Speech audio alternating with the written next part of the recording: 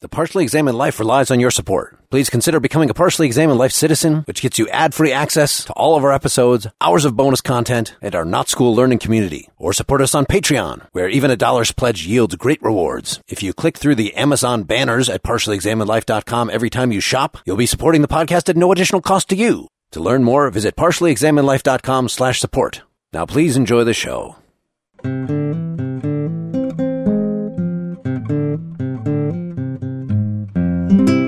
Partially Examined Life Precognitions introduce philosophical topics for upcoming episodes to give you a few weeks to do the reading yourself.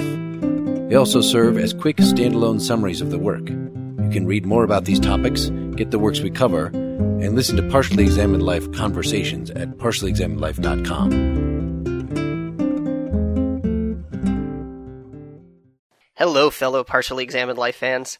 I'm Seth Benzell, an economics PhD candidate at Boston University, and I'm here to introduce two readings on the intersection of economics and ethics.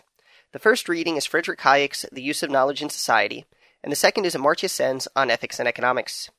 Friedrich Hayek was born in Austria in 1899. To the public, he is best remembered for his 1944 screed against socialism, The Road to Serfdom. Hayek was a contemporary of Keynes, and they had public intellectual feuds in which Keynes would argue for more and Hayek for less government intervention. Despite this, the two were personally friendly, and Keynes found lodging for Hayek when he was driven out of London by the Blitz. Hayek won a Nobel Prize in 1974. The Use of Knowledge in Society, written in 1945, argues that decentralized planning, via the coordination mechanism of the price system, will bring about better social outcomes than centralized planning. Imagine 1945. Communism is triumphant. Keynesian government intervention has pulled the world out of the Great Depression. While fighting World War II, the Allied governments take over direct control of huge portions of the economy. Who needed Adam Smith's invisible hand when the visible one seemed on such a good roll? Hayek begins by putting himself in the shoes of a central economic planner. The planner's job is to employ the resources of society, all the labor of all its diverse individuals, all of its natural resources and machines, in such a way as to make everyone as well off as possible. This is a daunting challenge. There are thousands upon thousands of factories, hospitals, psychology offices, what have you, that take as inputs electricity, labor, and 1,000 other things. All the world's populace have varying degrees of productivity in different tasks and find some more pleasant, helpful, and fulfilling, and other tasks less so to various extents. In order for the planner to know, for example, which people should report to each job and for how long, she at least needs to know what the elasticity of output to labor is of every factory, the relative preference each worker has for working at one task versus another versus leisure, and the intensity of demand for the output of every service or industry by every customer and every other service or industry. Hayek claims that getting all of this incredibly particular and ever-changing information to a central planner is an impossible task. The alternative to central planning is decentralized planning. The advantage of decentralized planning is that locals understand their local conditions. My friend knows how much more she prefers a gin martini to a vodka martini. The local psychologist and her staff have the best idea of anyone how costly it would be in terms of additional work hours to go without a computerized filing system. Now, the problem of decentralized planning is that my friend doesn't know about the world's relative scarcity of vodka and gin, and the local service provider knows little about all the different uses that computers and labor have in the world. However, the world has stumbled on to a solution for the problem of decentralized planning. Prices. Under the price system, everyone buys, sells, and combines their resources in such a way as to maximize their interest, taking the prices they face as given. Meanwhile, prices adjust so that given everyone's individual optimizations, supply is equal to demand. In equilibrium, there's no waste for under or oversupply, and everyone does the best they can given those prices. These prices in turn represent the relative scarcity of goods throughout the economy. Stated technically, the price system leads individuals to internalize the central planner's problem of setting marginal rates of substitution equal. Let me use Hayek's own words. Assume that somewhere in the world a new opportunity for the use of some raw material, say tin, has arisen, or that one of the sources of supply of tin has been eliminated. It does not matter for our purpose, and it is very significant that it does not matter, which of these two causes has made tin more scarce. All that the users of tin need to know is that some of the tin they used to consume is now more profitably employed somewhere else, and that, in consequence, they must economize tin. There is no need for the great majority of them to know where the more urgent need has arisen, or in favor of what other needs they ought to husband the supply. The effect will rapidly spread throughout the whole economic system and influence not only all of the uses of tin, but also those of its substitutes, and on the substitutes of those substitutes, the supply of all things made of tin and their substitutes, and so on, and all this without the great majority of those instrumental in bringing about these substitutions knowing anything at all about the original cause of these changes. The whole acts as one market, not because any of its members survey the whole field, but because their limited individual fields of vision sufficiently overlap so that through many intermediaries the relevant information is communicated to all. Hayek's argument that the market will bring about an efficient outcome was later mathematically formalized as the fundamental theorem of welfare economics. It states that given some very demanding assumptions, the price system will bring about an efficient outcome. By efficient, I mean Pareto efficient. A situation is Pareto efficient if there is no way to make any person better off without making someone else worse off. This state of affairs is said to be efficient because if it is possible to make one person better off without harming anyone else, it would be wasteful not to. Amartya Sen, on ethics and economics, based on a series of lectures he delivered to a joint group of economists and philosophers in 1986, critiques some of the assumptions driving this and other results of welfare economics. Sen was born in 1933 in British colonized Bangladesh, and the Bengal famine of 1943 left a lasting impact on him. Sen studied at Trinity College, Cambridge, and won a Nobel Prize in 1998 for his work in social choice theory. Sen helped to develop the UN's Human Development Index and continues to champion economic development focused on enlarging capacities. Sen argues that ethics and economics have gotten too disconnected to the detriment of both. Economics had its start in two traditions, an Aristotelian stew in which concepts which we would today call ethics, politics, and economics were all mixed up, and one in which economics was a separate instrumental tool. After the first generation of modern economists, such as Adam Smith and John Stuart Mill, for whom morality was central, the engineering approach has been emphasized. Sen examines the assumptions economics makes about human behavior. A core assumption of the vast majority of economics is that people behave rationally. Sen breaks rationality down into two subconcepts: consistency, or what I'd like to call rationalizability, and self-interest maximization. He later breaks self-interest maximization into subconcepts as well. A rationality is a system of rules by which an agent decides on an action given their preferences, beliefs, and options. It might also include rules restricting the types of preferences allowed and how beliefs are formed.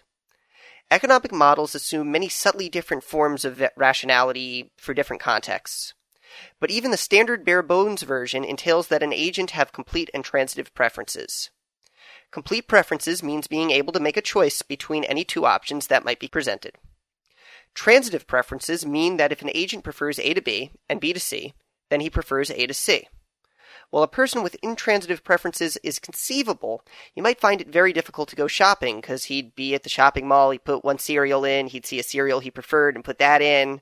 He'd see the first cereal again, say, oh, he prefers that. He'd never be able to get out of the cereal aisle.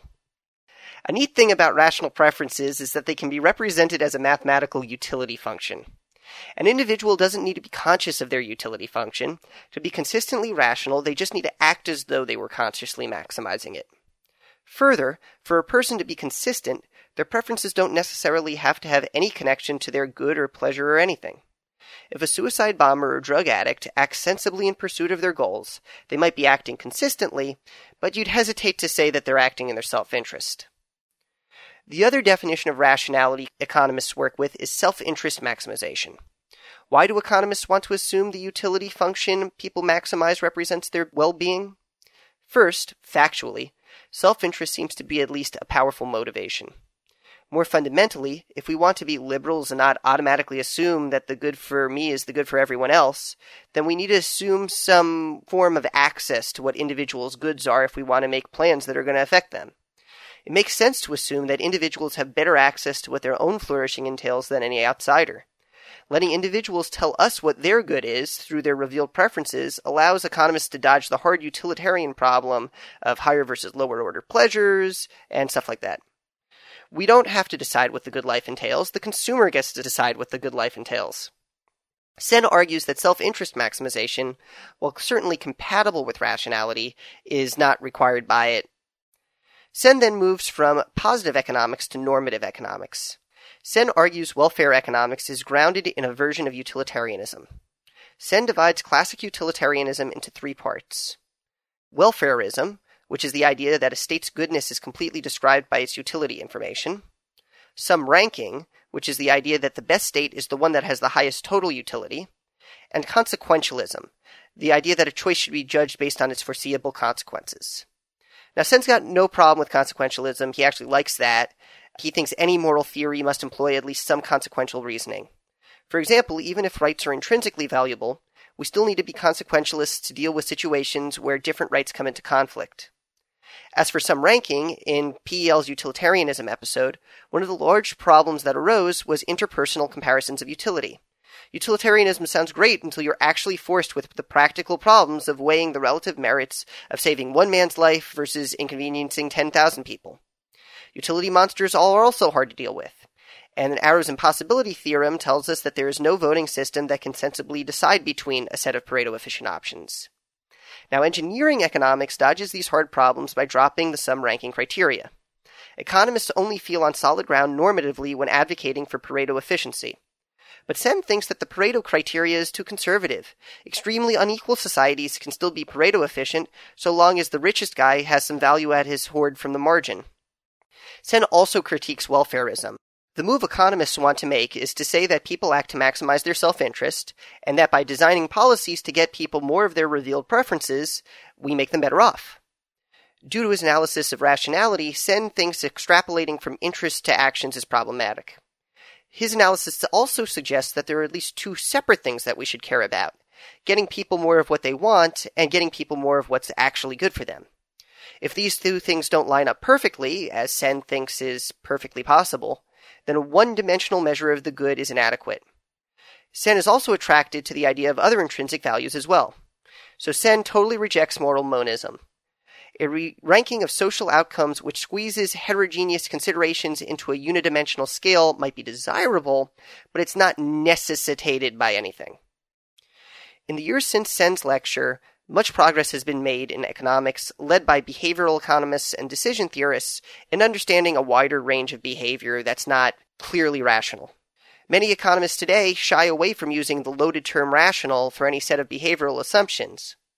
However, versions of utilitarianism remain the dominant paradigm for understanding welfare. I hope you found this a useful introduction and go on to enjoy the readings, which are pretty approachable.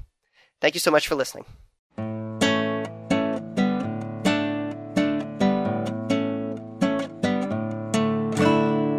While you're listening to The Partially Examined Life, a philosophy podcast by some guys who at one point set on doing philosophy for a living, but then thought better of it. Our question for episode 123 is something like, how can economics help us to understand and enact our social obligations? And we read The Use of Knowledge in Society by F.A. Hayek from 1945 and On Ethics and Economics by Amartya Sen from 1987. You can join the discussion, get the texts, and lots more information at partiallyexaminedlife.com. This is Mark Linsenmeyer, Pareto Optimal in Madison, Wisconsin. This is Seth Paskin, maximizing my self-interest in Austin, Texas. This is Wes Alwyn in Boston, Massachusetts. This is Seth Benzell with complete and transitive preferences in Boston, Massachusetts. Welcome. So Seth is obviously just a cheap amalgam of Seth Paskin and then Wes's location, Boston. That's what I get out of that so far. Yes. So you are an econ guy. Tell us about your background. I was always interested in kind of social questions. There was a big debate in my high school about whether or not to enact some kind of school social policy, and everyone was really excited about it. Some people really knew that the laptops that they were given to the kids were a waste of money, and some people really knew that they were a great idea in the future.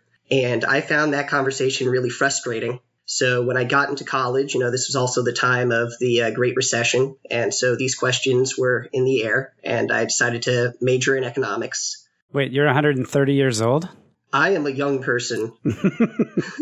Oh, you said the Great Recession, not the Great Depression. I'm sorry. Oh, yeah, no. Great Recession. Yeah, nomenclature.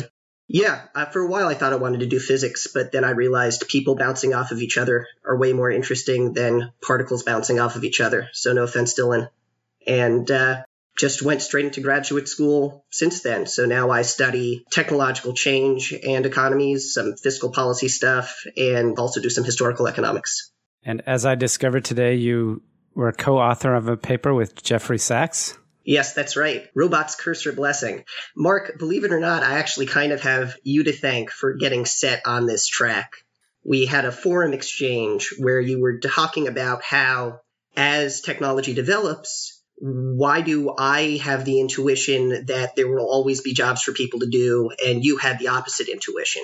And so this paper is exactly speaking to that question and trying to think about how will the rise of the robots affect wages and income distributions, and what are some potential negative knock-on effects? I actually got called a Marxist for this paper in a recent lit review about robots.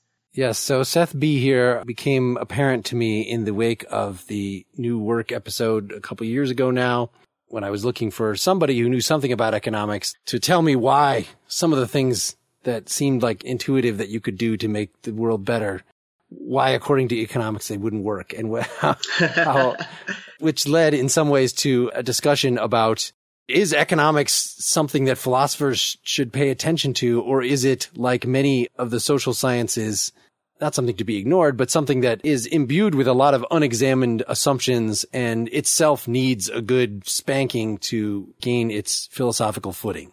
I don't see why those two have to be mutually exclusive. So, yes. So you suggested these readings, or suggested a longer list of readings to other Seth, who has long been advocating an econ episode for us to do. I assumed that we would just do some more Adam Smith, that we would do Wealth of Nations, and I'm sure we'll get around to that eventually. But I think you were one of the folks that said, no, come on, modern economists, that's a historical interest. There are other things that are much more on point. Yeah, we like to think of ourselves as learning over time. And so it's a modern theory that's developing, and we should talk about what people think today. So in service of that, we're reading an essay from 1945. This is actually the exception to the rule. I was told by a professor once, you never have to read anything that's more than 30 years old, except for this essay. It's really, really good. And just as an aside, the American Economic Review, which this was published in, already when this was published in there, this was a highly atypical thing to be published in that journal, which is a top economics journal.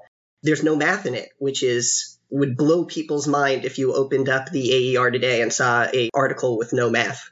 Maybe we should just sum up the two essays, and then we can move on and just talk about Hayek for the next while.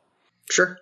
Seth B. was good enough to record a precog for us. We haven't had one of those in a while, so folks can go and just listen to him talking uninterrupted for 10 minutes about these very things to get a more detailed and sensible overview than we're probably going to stumble through right now. The main point of the use of knowledge in society, there were two main points. And the first one, the one that sounds like, yes, common sense, at least to me reading it, was a methodological one, which is, how would you plan an economy? Planning an economy would require that you know everything. Yeah. You know what everybody's needs are. You know what the level of supply of everything is. Mm-hmm. And then you could plan the economy. Since we don't have that, it makes more sense to leave the planning to the individuals at the tail end of things who know that this particular population is short on something, that there are weather problems in this part of the world, which is making this kind of crop more rare. But it's like even more local than that, right? It's not just that there's a shortage in my area. It's that there's a price increase in my area. And how should I react to that myself? I don't even need to know what's happening. It's that a price increase propagated across the whole system, that my expenses went up or demand went up and I increased prices for customers. So there you go. You're giving the second point, which is the positive point here. If we say there's something missing, that a central economic planner is not going to have all this information, well, even local economic planners must have some information. They must have somehow, we must have some way of getting them information from hither and yon so that they can make intelligent decisions of what to do locally, whether to produce more, whether to buy now. And the solution is already given in, well, the natural economic order of things, according to Hayek, which is prices. I will point out that Hayek doesn't claim that this is inevitable or that it's natural. He just claims that it's a solution that we've stumbled upon and we shouldn't be overly cautious about it just because we stumbled upon it. But it's awesome that if somebody had invented it, we would say, this is the best goddamn thing ever invented. Prices are magic.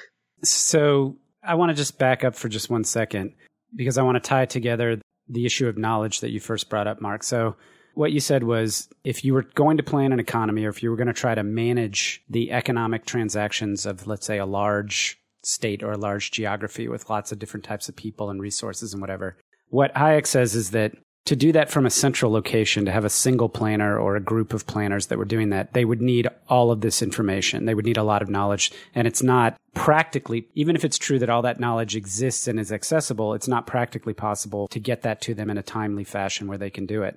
Yeah. And it's unclear how you would even get all of the relevant information, right? So one of the pieces of information you need is how many tomatoes does my corner Italian restaurant need?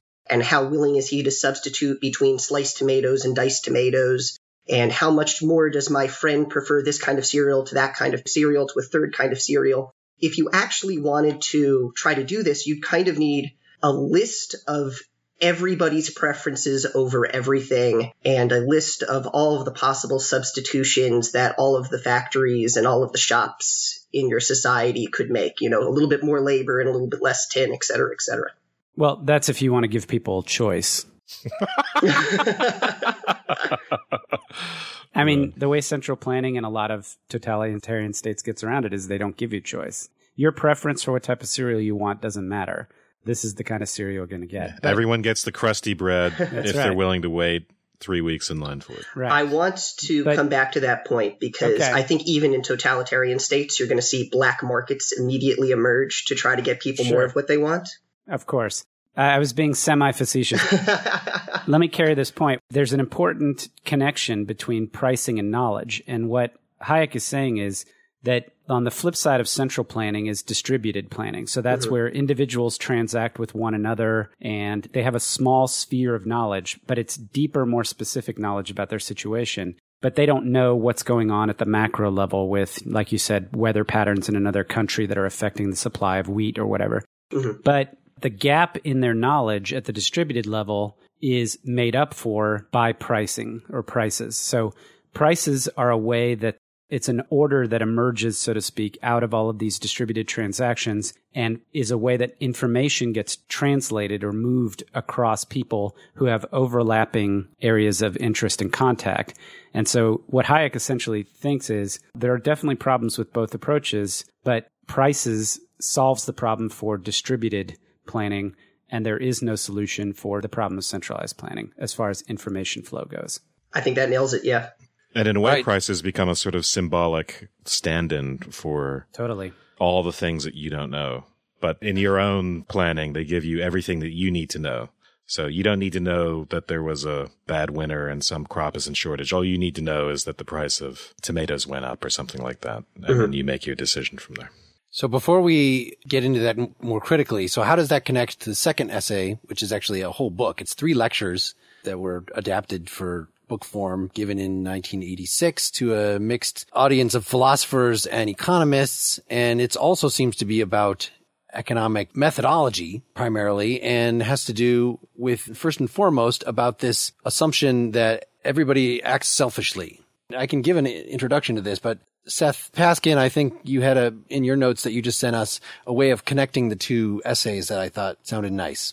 Well, and I stole it from Seth Benzell's precog, but essentially, so Hayek puts this thesis forward that there are these 2 ways to solve this problem, and only the distributed model makes sense, and it only makes sense because we've developed the notion of pricing. But what's not explicitly stated in his essay, but what's a requirement for that to work is that the economic assumptions about what motivates human behavior in an economic transaction, and then also some higher order assumptions about the way an economy works have to be in place. And it's those assumptions that Amartya Sen is going to call into question in the second set of essays that we read. But we should probably spend a little time talking about that first, because it's not immediately obvious from Hayek's essay what those things are. Do you want me to introduce the fundamental welfare theorem? Yes. Yeah. Okay. So Hayek is writing in the 1940s. In the 1950s, you get the development of something called general equilibrium theory. So before then, people had thought about the economy as a whole, but most of the theories that had been developed were of a market. So we talked about the market for corn or wheat, right? But if you really want to talk about all of the interdependencies of everything on everything else, you got to talk about the general equilibrium. And so Economists started by thinking about a really abstract universe in which the only way people relate to each other is by this market exchange mechanism, right? So there are no market interdependencies. Explain that, why those two things are the same. We only relate to each other by exchange. And so what does that have to do with market interdependencies? Let me give the classic example. So if there's a non-market interdependency, that's called an externality. The classic example of an externality is pollution. So there's the guy who's got the factory. He's selling us Mardi Gras beads. We're buying the Mardi Gras beads from him. Should be win-win-win, right? Except for the fact that the factory is emitting all of this pollution and it's making all of us sick. And the problem is nobody owns the air, right? Nobody has an interest to protect the air.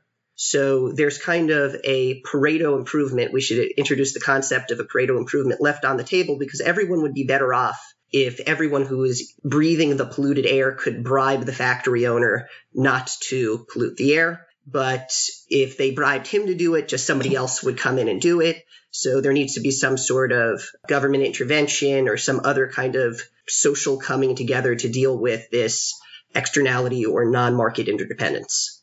Okay.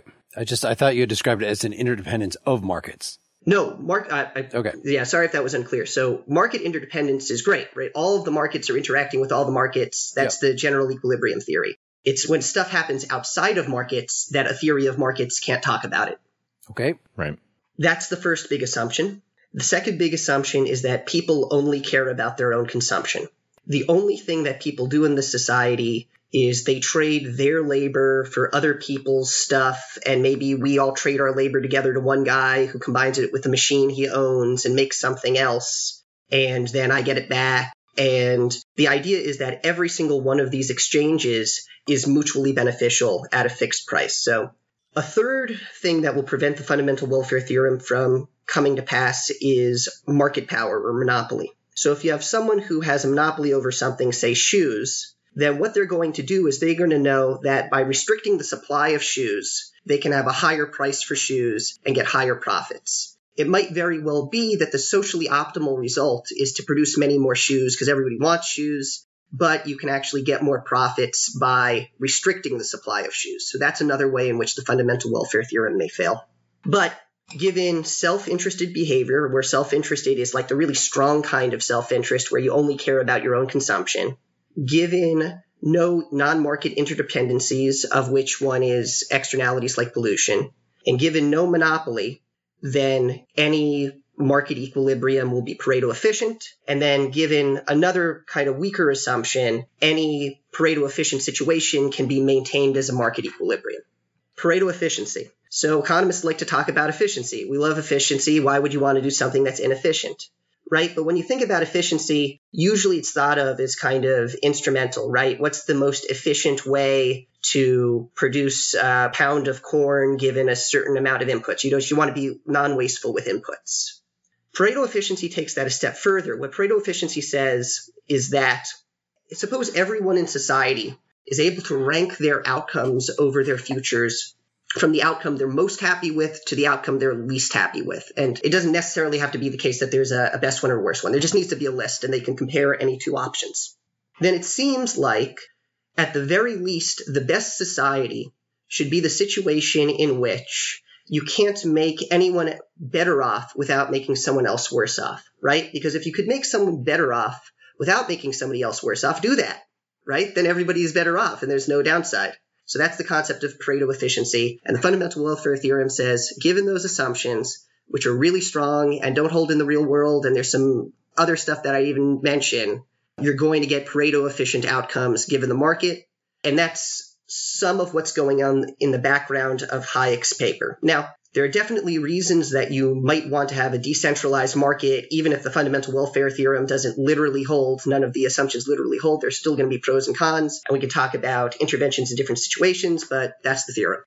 And it seems like even if you were going to argue that for some particular good, like fire service or education or whatever it is, that you're going to make an exception to this and intervene, then there would still be the underlying assumption that that's sort of parasitic on everything else remaining unregulated. That is the exception, whereas the norm is letting the market do its work.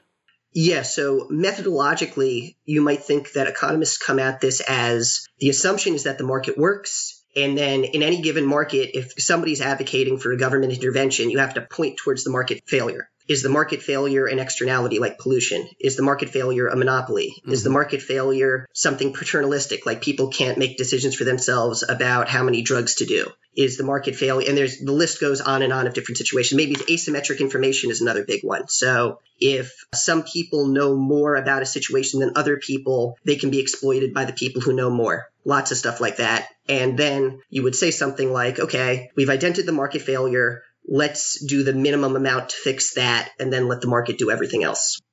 So we didn't get into distribution, but obviously Pareto efficiency. Also, that's one of the downsides of Pareto efficiency is it doesn't have much to say about distribution.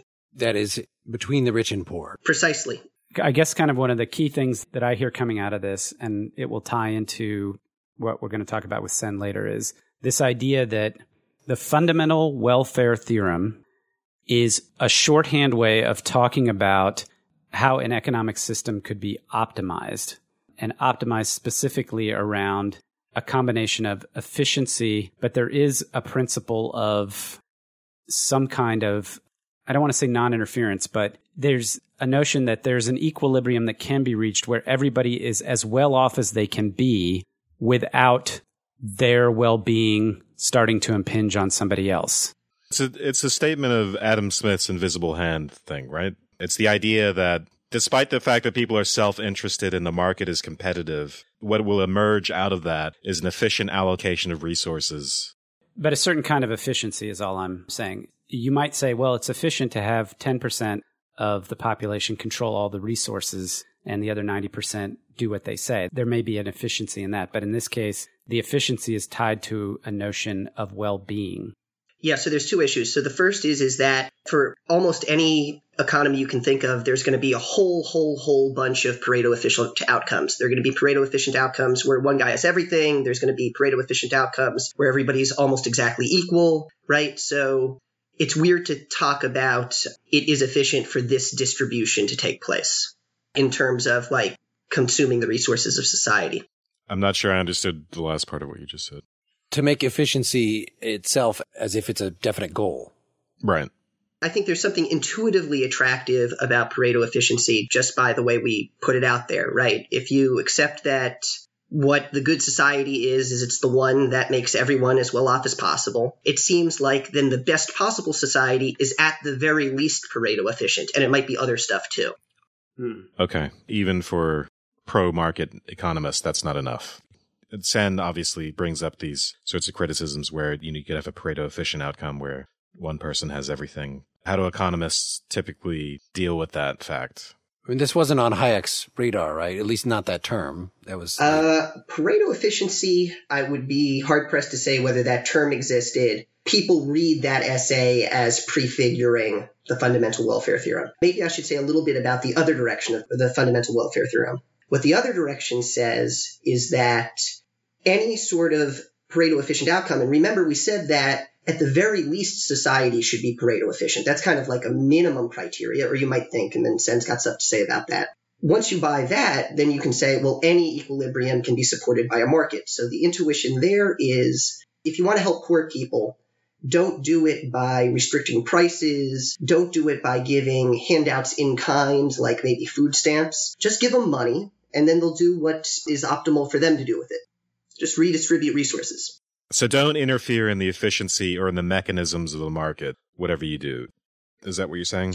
Yeah, so what I'm saying is, given that you have assumed this really unrealistic, really abstract world, then it doesn't make any sense to help poor people by doing weird stuff like restricting prices or by having government interventions and paying people higher wages. The way you should help poor people is just give them resources, and then they'll do optimal exchanges. So you could move from one Pareto efficient state to another, right? Precisely. You go from one market equilibrium to another, supposing that less inequality were your goal. The second one would be better. Yeah.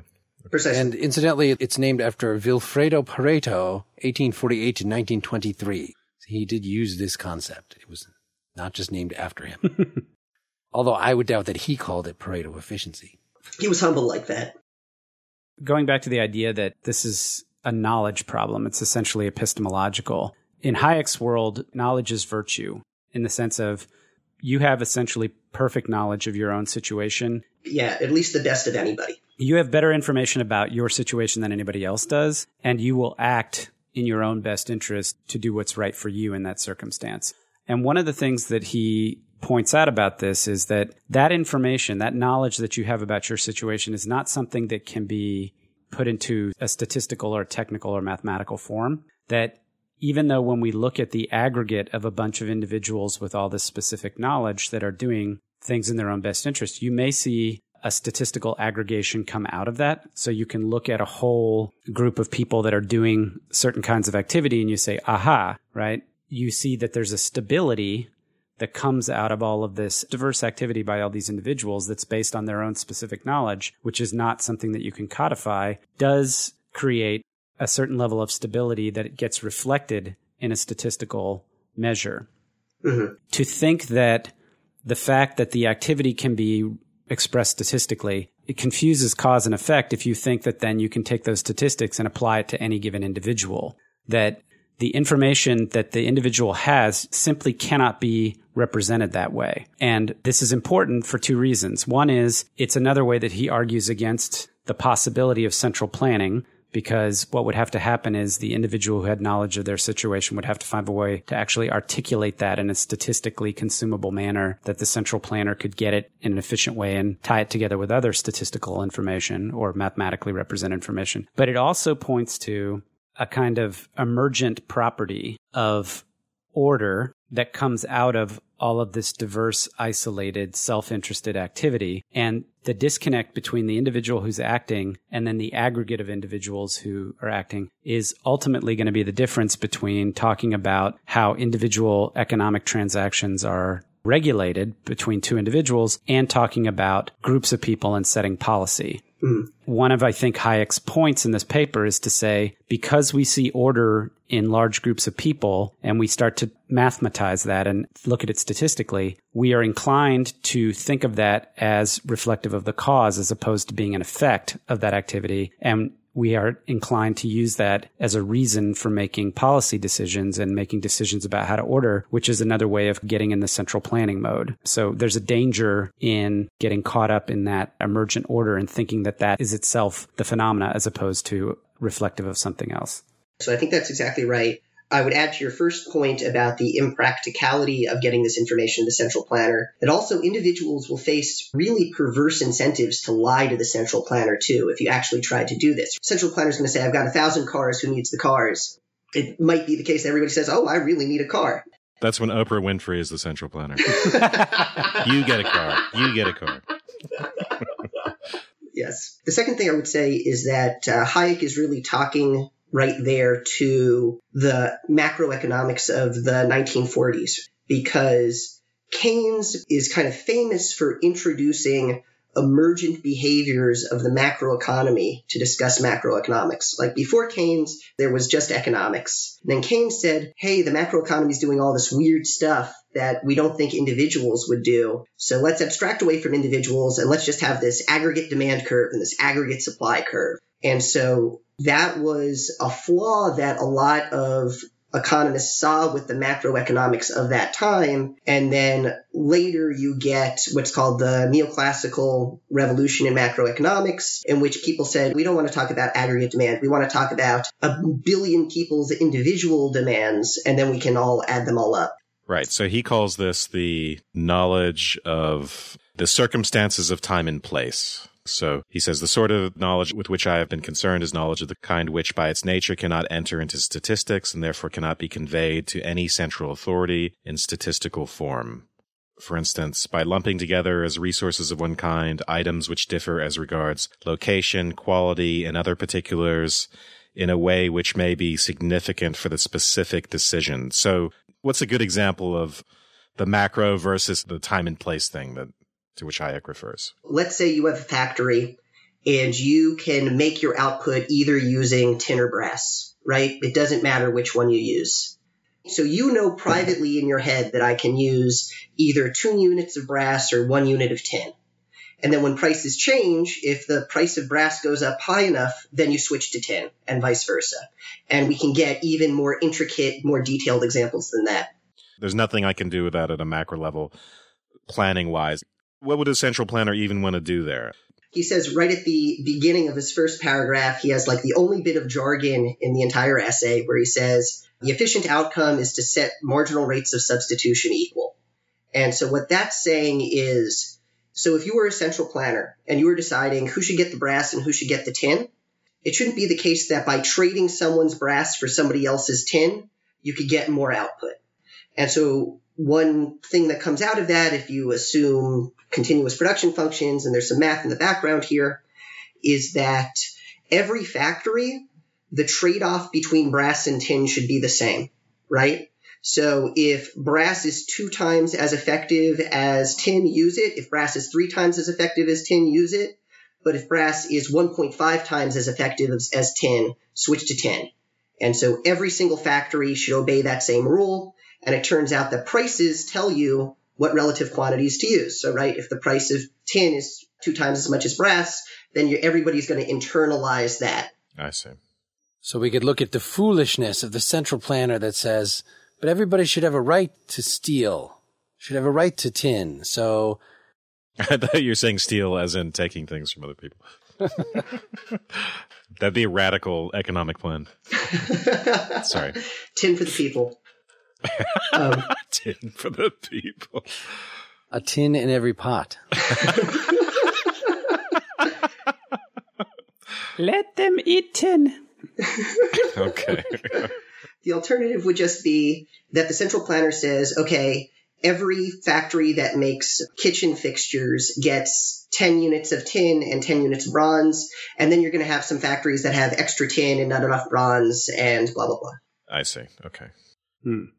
We're kind of going through the litany of reasons that Hayek thinks that central planning isn't going to work from a kind of logistical and knowledge perspective, but he actually takes it to a sort of higher order, going beyond the practical notion of you can't codify this information, and if you could, you couldn't get it to the central planner in an efficient way and in time and all that. Mm-hmm. And towards the latter part of the essay, he makes a point that if you believe that things cannot evolve that do better work or that do better than we can if we tried to consciously design something, you're mistaken.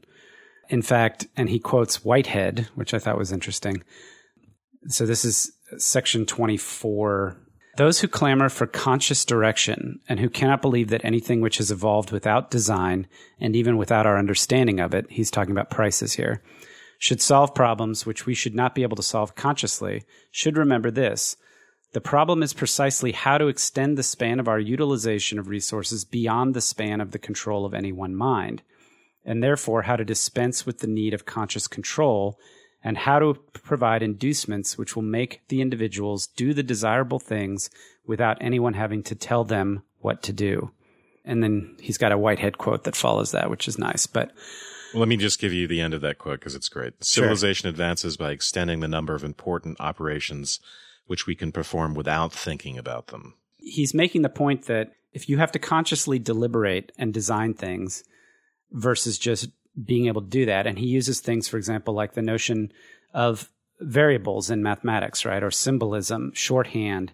We have complex concepts which ultimately become a part of the currency of discourse that allow people to accomplish more and communicate more without having to go through torturous discussions, right? Yeah, prices are signifiers. Prices are signifiers. This is totally, I'm going back to what Wes said, and he's absolutely right, that you don't have to understand what sets the price of this particular thing at this point. All of the myriad of factors that go into making that price can be completely hidden from you. The price itself is shorthand for weather and distribution and supply and consumption in other places and a variety of other things that you don't need to worry about. But what I think is interesting about this is that I go back to what I said earlier about him thinking that knowledge is virtue, that your own knowledge of your own situation is your virtue. And that when we talked about Aristotelian virtue ethics, right, there's a component of internalization that we talk about, that you don't follow a rule and you don't do something that's good because of the consequences or the outcomes that you're spying. You do it because it's the right thing to do, and you know it's the right thing to do because you've done it over and over again, or because you have been trained or learned from somebody who's good about how to do these things. And I just want to draw the analogy here that the mechanism that he's talking about, this is a higher order as opposed to an individual structure about how to internalize proper behavior. There's, to me, an echo of that notion in what he's describing here. It sounds a lot like Wittgenstein to me. For concepts, there's no rule for a use of a concept. The application of concepts is not a central planning, top-down type of thing where we can make explicit rules for it, for instance. Rather, it works in the same sort of way. Meaning is use, let's say. There's a similar thing going on here. Meaning sort of is emergent upon the sum of all these particular behaviors, and I think it's the same thing here with prices, right? The price becomes a sort of signifier or stand-in for a kind of concept, but a very abstract one, right? Which obscures lots and lots of different kinds of content, like you said, like weather and any other factor that affects prices. So it's different in that sense. But you were relating that to Aristotle, and that's very interesting because Sen, I think, has some ties into virtue ethics as well. But what were you saying exactly? The idea of a virtue being a behavior. So, for instance, you can't just take a Kantian maxim, which again might be the central planning analogy, and reason it out and say, okay, I'm never going to lie because of, blah, blah, blah. Rather, it's a... You should only lie if it's expensive. Yeah, I mean, maybe Aristotle's far more context sensitive in a way. What I was doing there, Wes, is I was focusing on that part in section 24 where he says, how to dispense with the need of conscious control, right? The problem is, how do we allow things to function without the control of any one person? What do we need for that?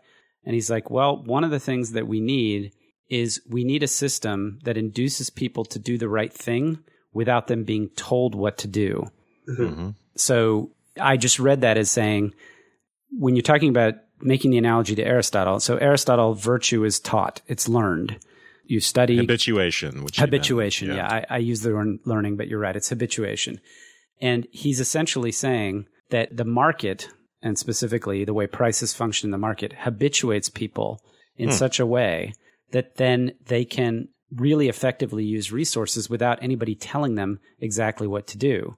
No, they don't have to say, somebody says, go buy this, go build this, go do that. There's this really, really, really simple shorthand symbolic thing called a price. And the price induces people to do the things that we want them to do, namely to create and build and consume and whatever else, without actually having to tell them, build, consume.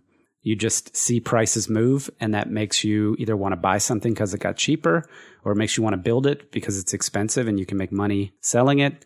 And so it's an interesting habituation. It's the same mechanism. That is a really interesting connection.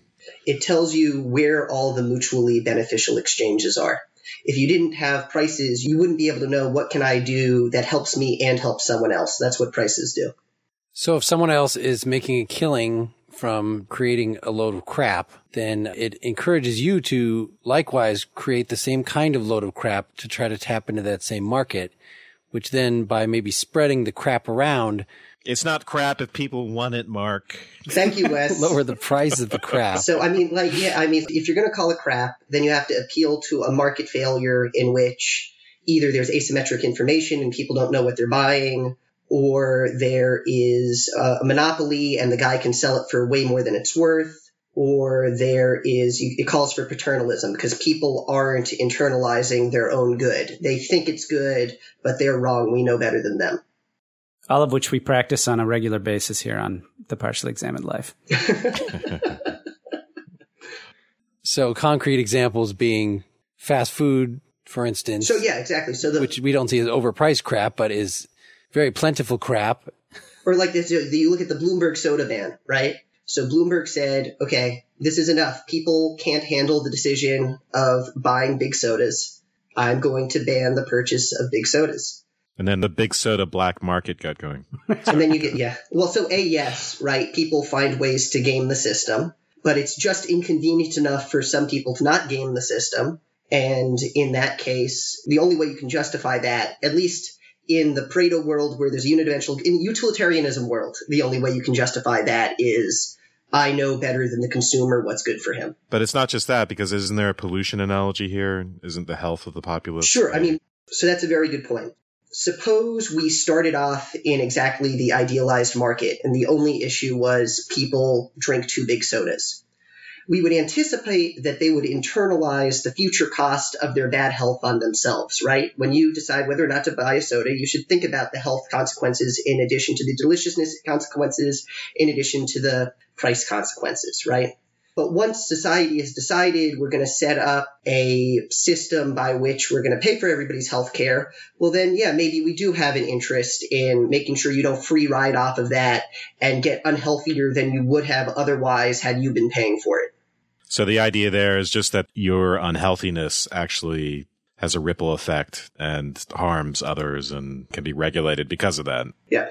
And so, of course, you can appeal to irrationality here. You can say something like, is it Socrates or Aristotle that talks about the objects in the mirror are farther away than they appear, right? So it might be that people behave as though there's an optical illusion, and getting diabetes 20 years from now, like I can't internalize that information. It's too abstract to me. So that'd be a way that you can get to paternalism. I mean, obviously people are enormously self-destructive and they're not always behaving in their self-interest. I mean, to prefigure one of Sen's criticisms, I can't believe Sen was the first person to notice that. So people understand this. And so Sen talks a little bit about the choice interpretation or the agency interpretation of action as opposed to the utility or the welfare theory of action. So you might just say, well, people don't choose what's good for them. People choose what they choose, right? And so maybe you want to maximize utility just because you're maximizing someone's agency. And then Sen's going to talk about the divergence between the agency value and then the welfare value. But yeah, no, it's an old idea that people do self-destructive stuff. I may be overselling the case that people act in their own self-interest, but then you have to take the opposite approach, right? How do we talk about when society should tell someone that they're doing something badly? You know, if society has decided that being gay is bad for you, should society come in and impose that, right? That's the kind of argument. Right. At the very end of the essay, before he summarizes, he says the following. The price system is this thing that just formed and it made society possible in some respect, or at least the civilization that we know and understand is made possible by the pricing system. And he says, look, if you're going to design an alternative, you have to take into account the notion that this civilization that emerged that was based on prices, it's not just about the efficient allocation of resources. It's made it possible to a very large extent for individuals to choose what they want to pursue and freely use their own knowledge and skill. Now, this is a callback to his other essay called The Road to Serfdom, which he basically says... Or his book, right? Book, yeah, sorry. It's essentially, the thesis of that is something like central planning or putting more power in the hands of government to make decisions about how to order economic life ultimately leads to the ordering of social life and political life and moral life and totalitarianism. And so there's an implicit and a much stronger claim here, which is that this economic ordering is better. It has a normative value to it because it promotes freedom for individuals to choose how to be fulfilled and how to satisfy their own well-being. Now, I think that's debatable for several reasons, but it's important that that's a key tenet because I think that is something that we see echoed in today's modern politics, at least in the Anglo world, where you see people who claim to be conservatives or have a conservative economic or a free market position saying that the free market position is not just free for the market, but it's the only way to guarantee freedoms for individuals. And so you'll see them fall back and use that as a backstop. It's actually a conversation killer in a lot of respects, but it's here. Yeah, what I would say to that is you can think about, and Sen talks about this, is you can talk about freedom in two ways. You can talk about instrumental freedom. Do you give people freedom in order that they can make choices that are good for themselves? And then you can make the argument that freedom is good because it's good, right? So that's kind of the tack that Nozick takes, that freedom is the one thing you can't violate. Everyone should get freedom, right? And then this is kind of a utilitarian. I think Hayek sees them exactly in line, and maybe Sen sees them a little bit in conflict. But you can imagine another argument for freedom, which is just it lets people choose what's good for them. Well, the other argument he makes at the end of this is that if you want to say that something is better than the market, you need to find a solution which is, quote unquote, produced by the interactions of people, each of whom possess only partial knowledge. And then he goes on to say, there's something fundamentally wrong with an approach which habitually disregards an essential part of the phenomena with which we have to deal, the unavoidable imperfection of man's knowledge, and the consequent need for a process by which knowledge is constantly communicated and acquired. It's a very Socratic kind of economic approach where you acknowledge our fallibility and our epistemological fallenness, the fact that we can't be omniscient, or our ignorance, to put it in Socratic terms. And because of that, we have to rely on this system with its own sort of emergence rather than trying to control it or trying to pretend that we have that God's eye point of view. Yeah, and it doesn't just hold for knowledge either. It also holds for skills and abilities. Right, yeah. So now we have phones that keep our calendar for us. They do a lot of our memory for us. And so people need to say something like, how costly is it to me to keep track of my calendar myself in terms of hours, in terms of stress? Then they look at the price of the calendar phone option on the market. And then if it's below the cost, they buy it. If it's higher, then they keep doing the calendar stuff themselves. But no one ever really does that. No. So I want that shiny thing. That's right. And then you rationalize it. Oh, it's going to be useful. It's going to make me more productive. And as they text away Does that mental pleasure of acquiring shiny thing, right? Are we going to count that as good? I don't see any reason that shouldn't count as good. Yeah. This idea that what the system does is create a way for individuals to freely choose their pursuits. The counterexample is Wes is marketed to by Apple, and he sees all of his peers getting iPhones, and he can't stand. He just gets overwhelmed by the marketing blush and by the social peer pressure, and he can't rationally have that deliberation to pick the iPhone. He's just got to have one, and it's not a rational decision anymore, and he has no freedom in that choice. And the same thing where sugar is addictive. So those people who say, I want my 64-ounce big gulp. And you're like, you're addicted. That is a drug and you are addicted. That's another type of thing that our wonderful free market system has permitted. This gets at whether the old Platonic question of whether you're going to identify the good with pleasure, right? And, as Sen points out, we don't have to think of utility simply as maximizing what people want, right? It could be that the good is defined objectively outside of some people's subjective preferences. So it is a complicated question because on the one hand, we're afraid of the nanny state dictating whether your iPhones are good for you and whether you should have them. But on the other hand, we're highly unaware of what's good for us. And then many times things are both good and bad. Yes, the iPhone is pleasurable. That's good in some sense. And yes, it's useful in some ways, but then even usefulness at a certain point can get perverted and inverted into something that's just merely addiction, right? So it's useful for me to be able to communicate with people in this way. But then I find myself glued to my phone, texting people constantly, and it becomes a time waster. Where is the point between productivity enhancer and time waster? It's often not very clear. So these issues are actually quite murky. And the idea that there are simple consumer decisions, I don't even think that's true.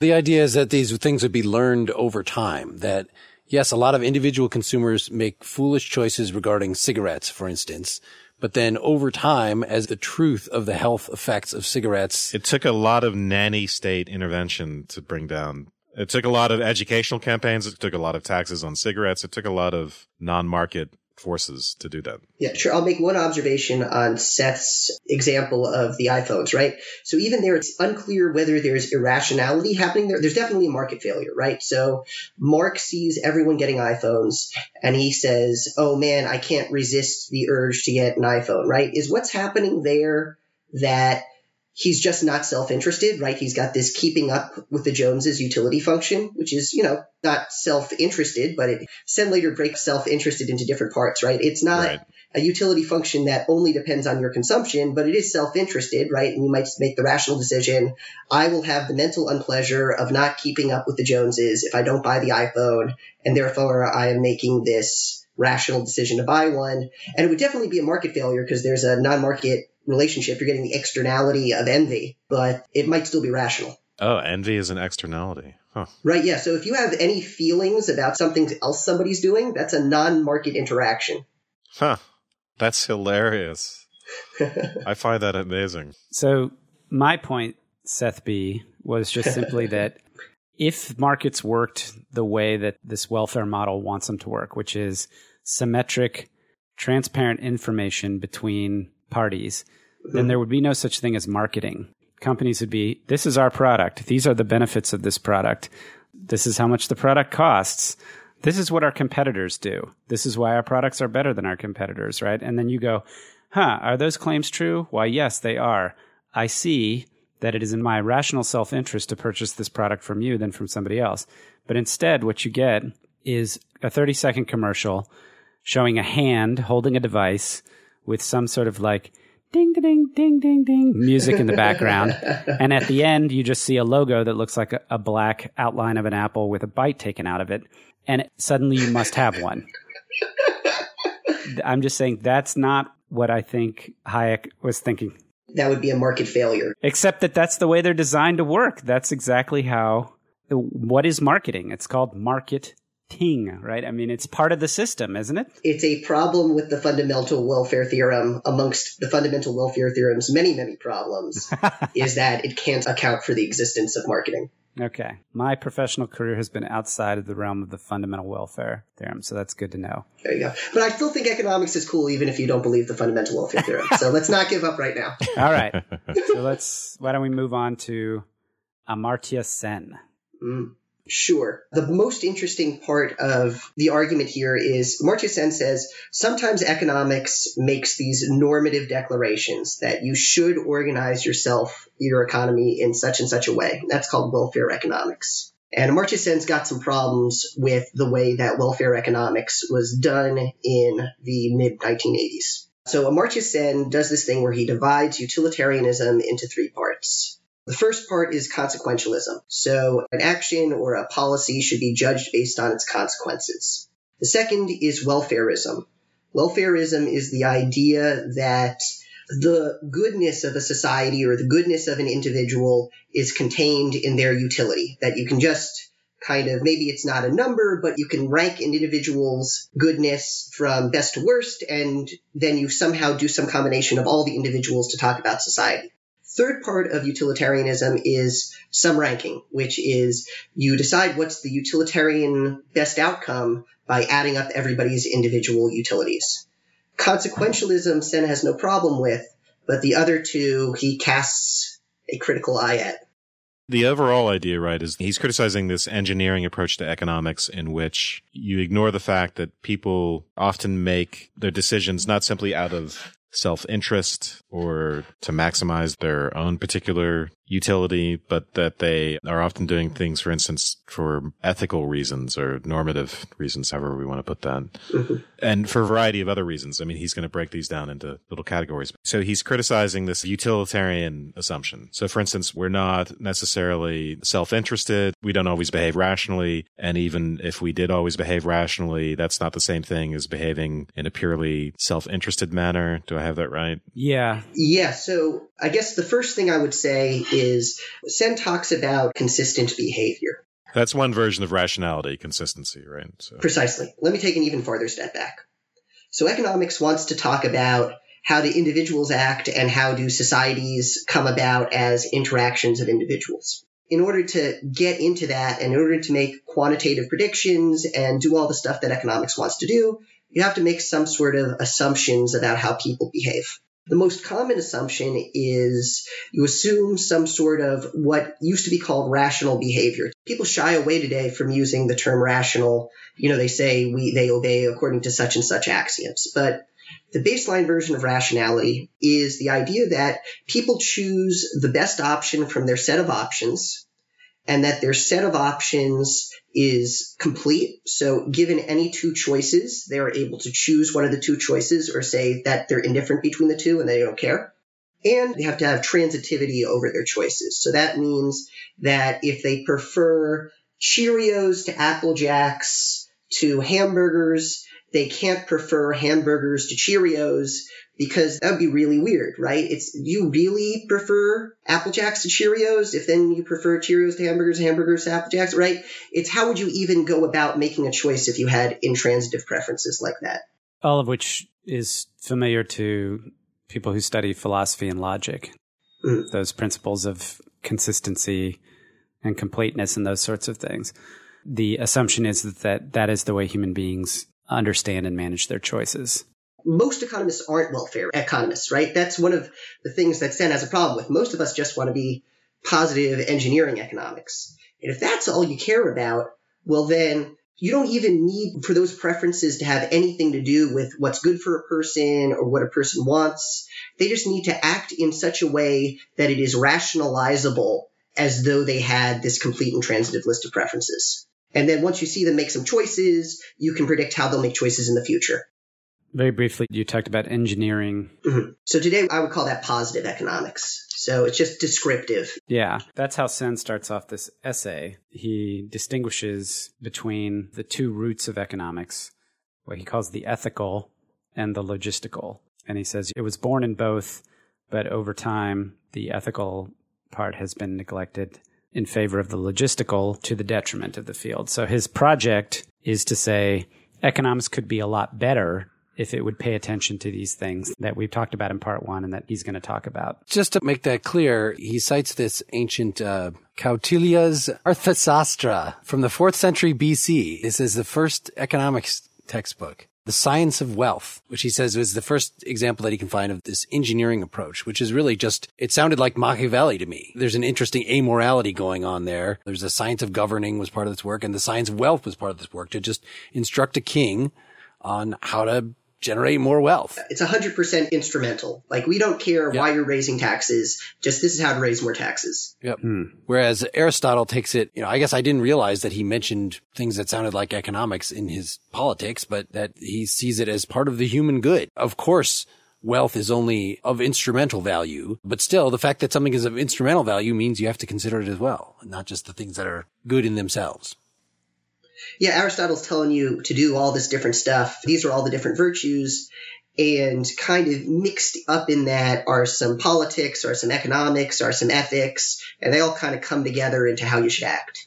Yeah, those are the ancient roots. And then he points back to the Scottish Enlightenment figures, specifically to Adam Smith, and makes the point that Adam Smith was a professor of moral philosophy, and he wrote the Theory of Moral Sentiments before he wrote The Wealth of Nations. And he's going to go further into how Smith was misinterpreted or has been misinterpreted or selectively interpreted. That's the pedigree. I mean, he's citing a pedigree approach or an authority approach to one reason why economics has lost its connection to its past. But he has a whole bunch of other arguments. Better ones. Much better ones, yeah. So one of the first key points that he brings up, and the mechanism by which he thinks that economics has forgotten this ethical side, is by restricting this notion of rationality that Seth mentioned earlier. And he says modern economics has this idea that actual behavior is rational. And he says there's a couple problems with that. One is, even if it's true that actual behavior is rational, that doesn't mean that all behavior is rational. There's room for other types of behaviors that may influence people's thinking. And then he says, claiming that actual behavior is a very different thing than talking about what the content of rational behavior is itself. So you can take issue with the characterization of human behavior as rational, or you can take issue with the definition or the way in which he says economics characterizes the rational. Before we add on more stuff to what rationality is, how do you guys feel about just that really basic definition of rationality, which is that your behavior is interpretable as though you had complete and transitive preferences? Do you already see a problem there? And I think there are already problems there. But is that how do you guys feel about that? Yeah, I definitely see a problem there. Mm-hmm. Well, we should also get into the Sen section where he talks about these two versions of rationality, consistency versus maximization of self-interest. But sure, right. Yeah. Yeah. What Sen says there is basically that those two conditions, Wes, are what constitute this rational notion of being a rational self-interested agent is the consistency of choice, which is that transitivity and what have you, and transparency, and then the maximization of self-interest. So those two things together are how rationality gets cashed out in this modern economic view. And I wanted to ask, and I think it's already kind of been answered in some respect, whether this was a straw man, because kind of like Mark, I'm looking at this and I'm thinking there can't be that many PhDs around the world that think that that's the case, because it's just patently false that people's choices are transparent to them, and also that transitivity obtains. I mean, I've got that not thinking fast and slow. What's the Amos Tversky, the psychologist? It's one of those popular, famous books that's actually a little more academic. But anyway, the idea that you can influence people's choices simply by putting different other choices next to them. So you can have somebody choosing between A and B, and you can make them choose A by putting A and B next to C, and you can make them choose B by putting A and B next to D. In that case, it's a framing effect. It just patently violates or points out that the transitive thing is just false. And so, I don't buy that. Yeah, so to address whether this is a straw man, what I think economics would say is that any model of the world is incorrect. It's a model. It's an oversimplification. You face a trade-off then between the more aggressive assumptions you're willing to make and the more detailed predictions you're going to be able to get out, and testable predictions, versus making less assumptions and being more realistic, but being able to predict less. And so economists are going to make lots of different assumptions about different kinds of behavior for different kinds of models and different kinds of contexts. So I have a friend who's a decision theorist. Decision theory is exactly trying to deal with, for example, these behavioral economic problems of, oh, look, I'm a behavioral economist. I can make somebody do something irrational or something that looks irrational.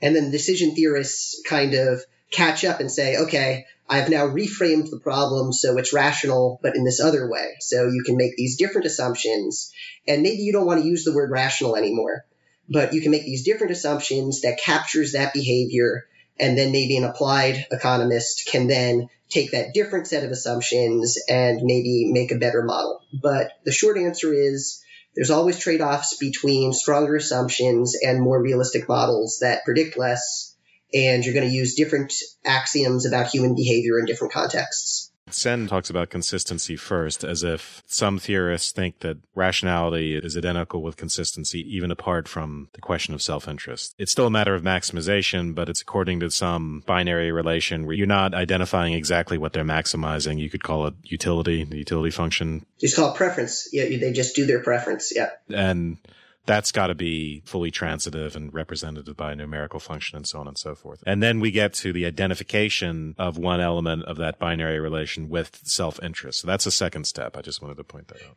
Precisely. So then you can be more aggressive. We started off and we just said we want to describe human behavior. Obviously, we want to make predictions about how people will act in the future based on how they acted in the past. One way to do that is to say when people act, they tell you something about their preferences. And it doesn't have to do anything necessarily with they're good or whatever. It's just, okay, they acted that way in the past. Let's see how they act in the future. And you make different axioms about what sort of actions in the future are entailed by actions in the past. Now, once you want to take a step further and you want to do normative or welfare economics, you need some sort of access into what's good for people. And because we come from this utilitarian Scottish Enlightenment tradition, the natural move is to say people choose what's good for them. Among the available options. Amongst their options. They maximize over their budget set. So he objects to the identification of rationality with consistency just because people could consistently do crazy things. Sure. And then the identification with self-interest, the idea is that you might have what he calls, quote unquote, ethics-related motivations or goals that are not self-interested. Yeah. So there's lots of different ways you might not be self-interested. Yeah. You might be crazy. You just have no control over your actions. You might choose bad things for yourself. You might get addicted to drugs. So I could consistently be pursuing that goal. Exactly. Yeah. You might be a human being whose telos is not at all obvious, as is the case with all of us. Yeah, but you have better access to your telos than I do. Hegel would say exactly the opposite. Actually, that we have a much more objective take on each other than we do on ourselves. Mark, I know you're good. Stop playing music. It's bad for you. Well, maybe you might point out that actually I'm an untalented hack and I really need to hear that. So I stop doing this destructive thing. You know that because the prices for your music are low. Brutal. All right. Spoken like an economist. This is the harsh words. The dismal science. we've done a good job of figuring out what philosophy is worth on the open market. And squeezing blood out of stone. Yeah. So Sen points out these problems with traditional economic theory and these oversimplifying assumptions it makes. And it seems to anticipate the end of the essay to set up a research problem for himself to say, well, we have to get a more sophisticated take that takes these things into account. Mm-hmm. If you want to explain why economic success happened in Japan, one of the things you want to look at is their culture and their interdependence, things in their ethics. So he sets up, aren't there a lot of interesting relations of ways that you could give these sociological explanations for why something succeeded or didn't succeed? But the hope is still that you could still be an economist doing this, not merely just a social observer making keen observations, but you could still hammer this into some sort of theory. And this is where it seemed to fall apart for me, is he very correctly points out all these complexities, for instance, with the notion of human happiness, which we had a really nice episode a long time ago with Owen Flanagan, where we talked about all the different conceptions of happiness and what could go into this, but yet still thinks that you could still make economics not just predicting local things. I mean, I'll buy that, of course, that microeconomics, I want to determine if we raise interest rates now, what'll happen, or if I raise the price of this particular good that I have. I don't think we just have to take a guess into nothing. And the choice is certainly not just between dismissing economics as voodoo altogether, that we're never going to make predictions about anything, versus a completely positivistic view of it. But still, he ends up very optimistic about his research project in a way that I know much less about it. You know, feeling like I'm overhearing some dialogues between people that I'm basically unfamiliar with. What don't you share? I do not share his optimism about the idea that you can, for an economic theory, you can solve these problems that he's pointing out. Yes. That you can solve which problems? The theoretical problem of figuring out how people actually behave, or the larger welfare goal of producing an optimal? Because those are two different things. Yeah, there's the micro and the macro. I guess it was a little unclear to me which he's trying to address. He's kind of doing both at the same time. I agree. It's kind of mixed up, but yeah, he does. I thought he mixed it up as well. Mm-hmm. I mean, he makes some very good points about, you know, I know he's concerned with making poverty less acute, making inegalitarianism less acute. And I know somewhere in here, I recall him saying something like, we don't have to have a model of the perfect society in order to, you know, actually, this might not have been something that came out of him. This was something that came out of the Elucidations interview with him. So I'll point people, I'm breaking the rule. Oh, shit. It may or may not have been reflected in this book also, his very hands-on approach towards economics. And I think part of what he's trying to do is to get rid of some of these positivistic, it seems like somebody like Hayek is going to say, just theoretically, you don't want to mess with the market. If you mess with the market, horrible things are going to happen. You're going to screw everything up. So we have to let whatever kind of awful inequalities, therefore, this is the way at least it plays out in present political discourse, persist. And Sen definitely doesn't buy that and thinks that we can make a lot of headway in heading those things off without solving. Well, Hayek, like Smith, Hayek wasn't opposed to government intervention in poverty and things like that. He was to the right of Keynes, but a lot of people are to the right of Keynes. He said things even in The Road to Serfdom, the background research I did for this, where he said it's perfectly fine to have a safety net and all of those, then we ought to, and all that stuff. So, okay. Yeah. So I was reading too much into his glorification of the price system. I don't want to get into some already, but, you know, you have to, what would be the alternative to a price system? I guess I would say two things to what you said. The first interesting thing is that, so you said you were maybe more optimistic about economics' ability to talk about relationships between different macroeconomic variables, like a relationship between the interest rate and the unemployment rate, let's say. So that's something you would be more optimistic about? I don't have any opinion on that. I was being less optimistic than Sen about the ability to take all these complicated variables into account, particularly the complexities that come up with, it seems like he's criticizing general welfare economics for having a very specific view of what the ideal society should look like, right? It's Pareto optimal. Yeah. Mm-hmm. Yep. He's raising all these things that would make it sound like, no, you can't do that. If you're going to do welfare economics, you can't take that approach. You can't think that you have a priori an ideal to shoot at just because you understand the fundamentals of interdependence of markets and things. But at the same time, he thinks you don't need that in order to address specific problems. So he's famous, right, for this capability approach? Mm-hmm. Tell us something about that. It's fun to get more background on these guys because I don't have that much on him.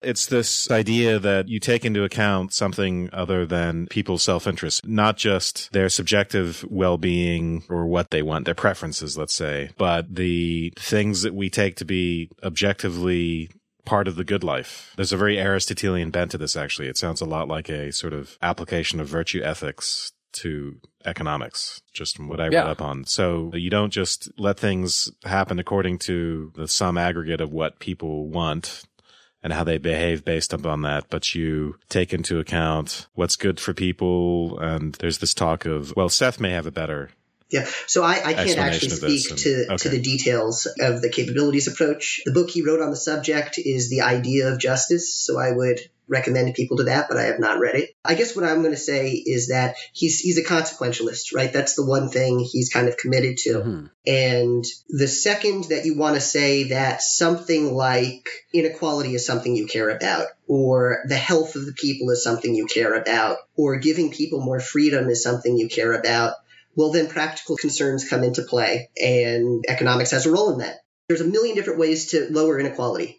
Should we just have a progressive tax system? Should we raise the minimum wage? Should we fix the price of bread? There's now a ceiling on the price of bread so everyone can afford it. Should we raise unemployment benefits? Should we have this kind of healthcare system versus that kind of healthcare system versus a third kind of healthcare system? These are all things that an approach to society that's actually trying to think about interactions in a quantitative way, you need some quantitativeness. Mm-hmm. And so Sen thinks that economics is inevitable, even if he's got a lot of problems with the way it's practiced in 1986. And all these have been solved now. Yes, no, actually, I've got my professor, he's got a list of policies. Look him up on thepurpleplan.com. Just do all of that stuff and society will be perfect. Yeah. Who's your professor? Kotlikov here at BU. Good guy. Unfortunately, economics will only be partially corrected and fulfilled as long as Seth Benzell is still a PhD student. Yeah, give me some time. I don't want him to fix everything before I get there. Yeah, no. He's got that's what his dissertation's going to be. Solving all the problems. Is there a real conflict between what we read with the Hayek and then the criticisms of Sen? So Hayek said things like in The Road to Serfdom, you can prohibit poisonous substances. You certainly could have regulations. And he says things like, so to limit working hours or to require certain sanitary arrangements is fully compatible with the preservation of competition. And he goes on to say things about other sorts of regulations to protect the environment or to protect the poor or to prevent fraud. Is the kind of approach that Sen seems to be suggesting. I know we can't say a lot about this since we didn't really read about the capability approach, but is he advocating interference in the market, or is he simply advocating something that's actually compatible with the idea of letting the market do its work and then using these add-ons that both Smith and Hayek seem to advocate to sort of mop up some of the problems with the market? So you'd be hard-pressed to find an economist who doesn't think that there are market failures that call for interventions. Right.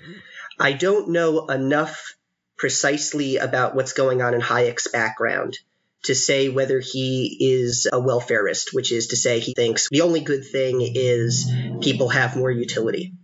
Certainly, Sen thinks that people have more goods than only their utility.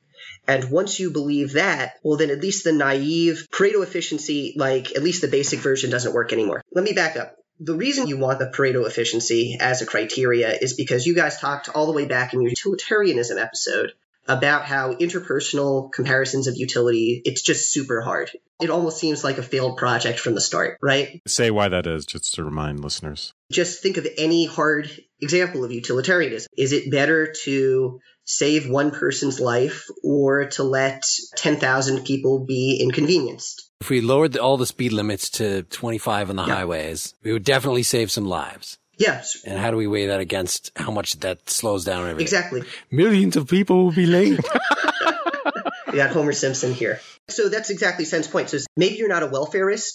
Maybe you think there's lots of different considerations that come into play there, but you have to be a consequentialist to answer that question. So there's ways economists do that. So there are people who do cost-benefit analysis where we choose a value for a human life. You say, I think it used to be, recently I looked, it's like $20 million or so. And you see, are everybody else going to be inconvenienced to the tune of $20 million?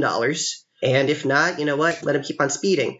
That's kind of a naive approach, but it's at least one way to make that decision. And it's hard to think how you would otherwise make the decision about optimal speed limits. You were in the middle of saying something, though, about Pareto efficiency. Interpersonal comparisons of utility are hard, given that you just get Pareto efficiency. We're welfarists. We want everyone's utility to be as high as possible. And we're consequentialists, right? So we should judge an action based on that. But we can't just add up everyone's utility because you just can't add up people's utility. I will now pause and say there are economists who just add up people's utility. There's a popular model to talk about optimal taxation systems. So you might think, okay, there's too much inequality. The way that we're going to fix that is we're going to tax poor people less than rich people. So you can plug in different parameters and get different answers. So you might say, I want the Rawlsian tax system. And so the Rawlsian tax system, it's the system of transfers that make the poorest person as well off as possible. And then maybe you care about the richer people after that. It's not going to be 100% tax on the rich because then they wouldn't work at all. So maybe it's just merely extremely high. Maybe it's a 70, 80% tax on the rich. Or you might, on the other extreme, take just a pure utilitarian approach and just say, I want the tax system that maximizes everyone's utility in total, then there would be much less redistribution. Now, how do you get from income to utility? You also have to make some assumptions in there. But that's an example of how you might use what they call a social welfare function that isn't just only thinking about Pareto efficiency. You could add something else on top of it. But then we'll say that it's still inadequate, because just a one-dimensional measure of how good someone's doing, it's just completely inadequate. And so the one thing he's sure about is that what people choose, they either choose their choosiest thing, they either choose the thing that maximizes their agency, they're choosing the thing that they choose, or they're choosing the thing that's best for them. And so I choose what's good for me. And what Sen points out is, and what you guys have been talking about, is those might have a lot to do with each other. Maybe a lot of the time I choose something that's good for me, but they almost certainly don't align perfectly. We can talk, maybe there are some systems and values in which everyone only creates their values through choice. I don't know if you want to bring existentialism into this. That'd be awfully convenient for economists, wouldn't it? Well, yeah. If you talk to my friends who are more hardcore libertarians and they're very hands-off, they'll make that argument. They'll say, there's no objective value. Just let people get more of what they want. That's the only good thing. Getting people what they want. People should get more of what they want. Well, and when the alternative sounds like you don't know what you want and we know better, then it just sounds implausible and arrogant, but it's not taking into account, I think, facts about our human nature.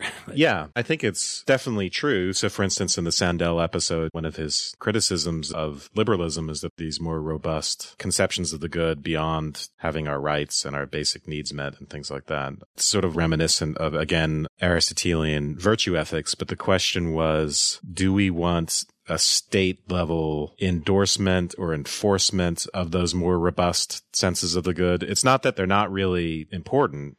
Are we confident that society can implement them in a satisfactory way? Yeah, without becoming authoritarian. I mean, and that's Hayek's point, and I think it's a real question.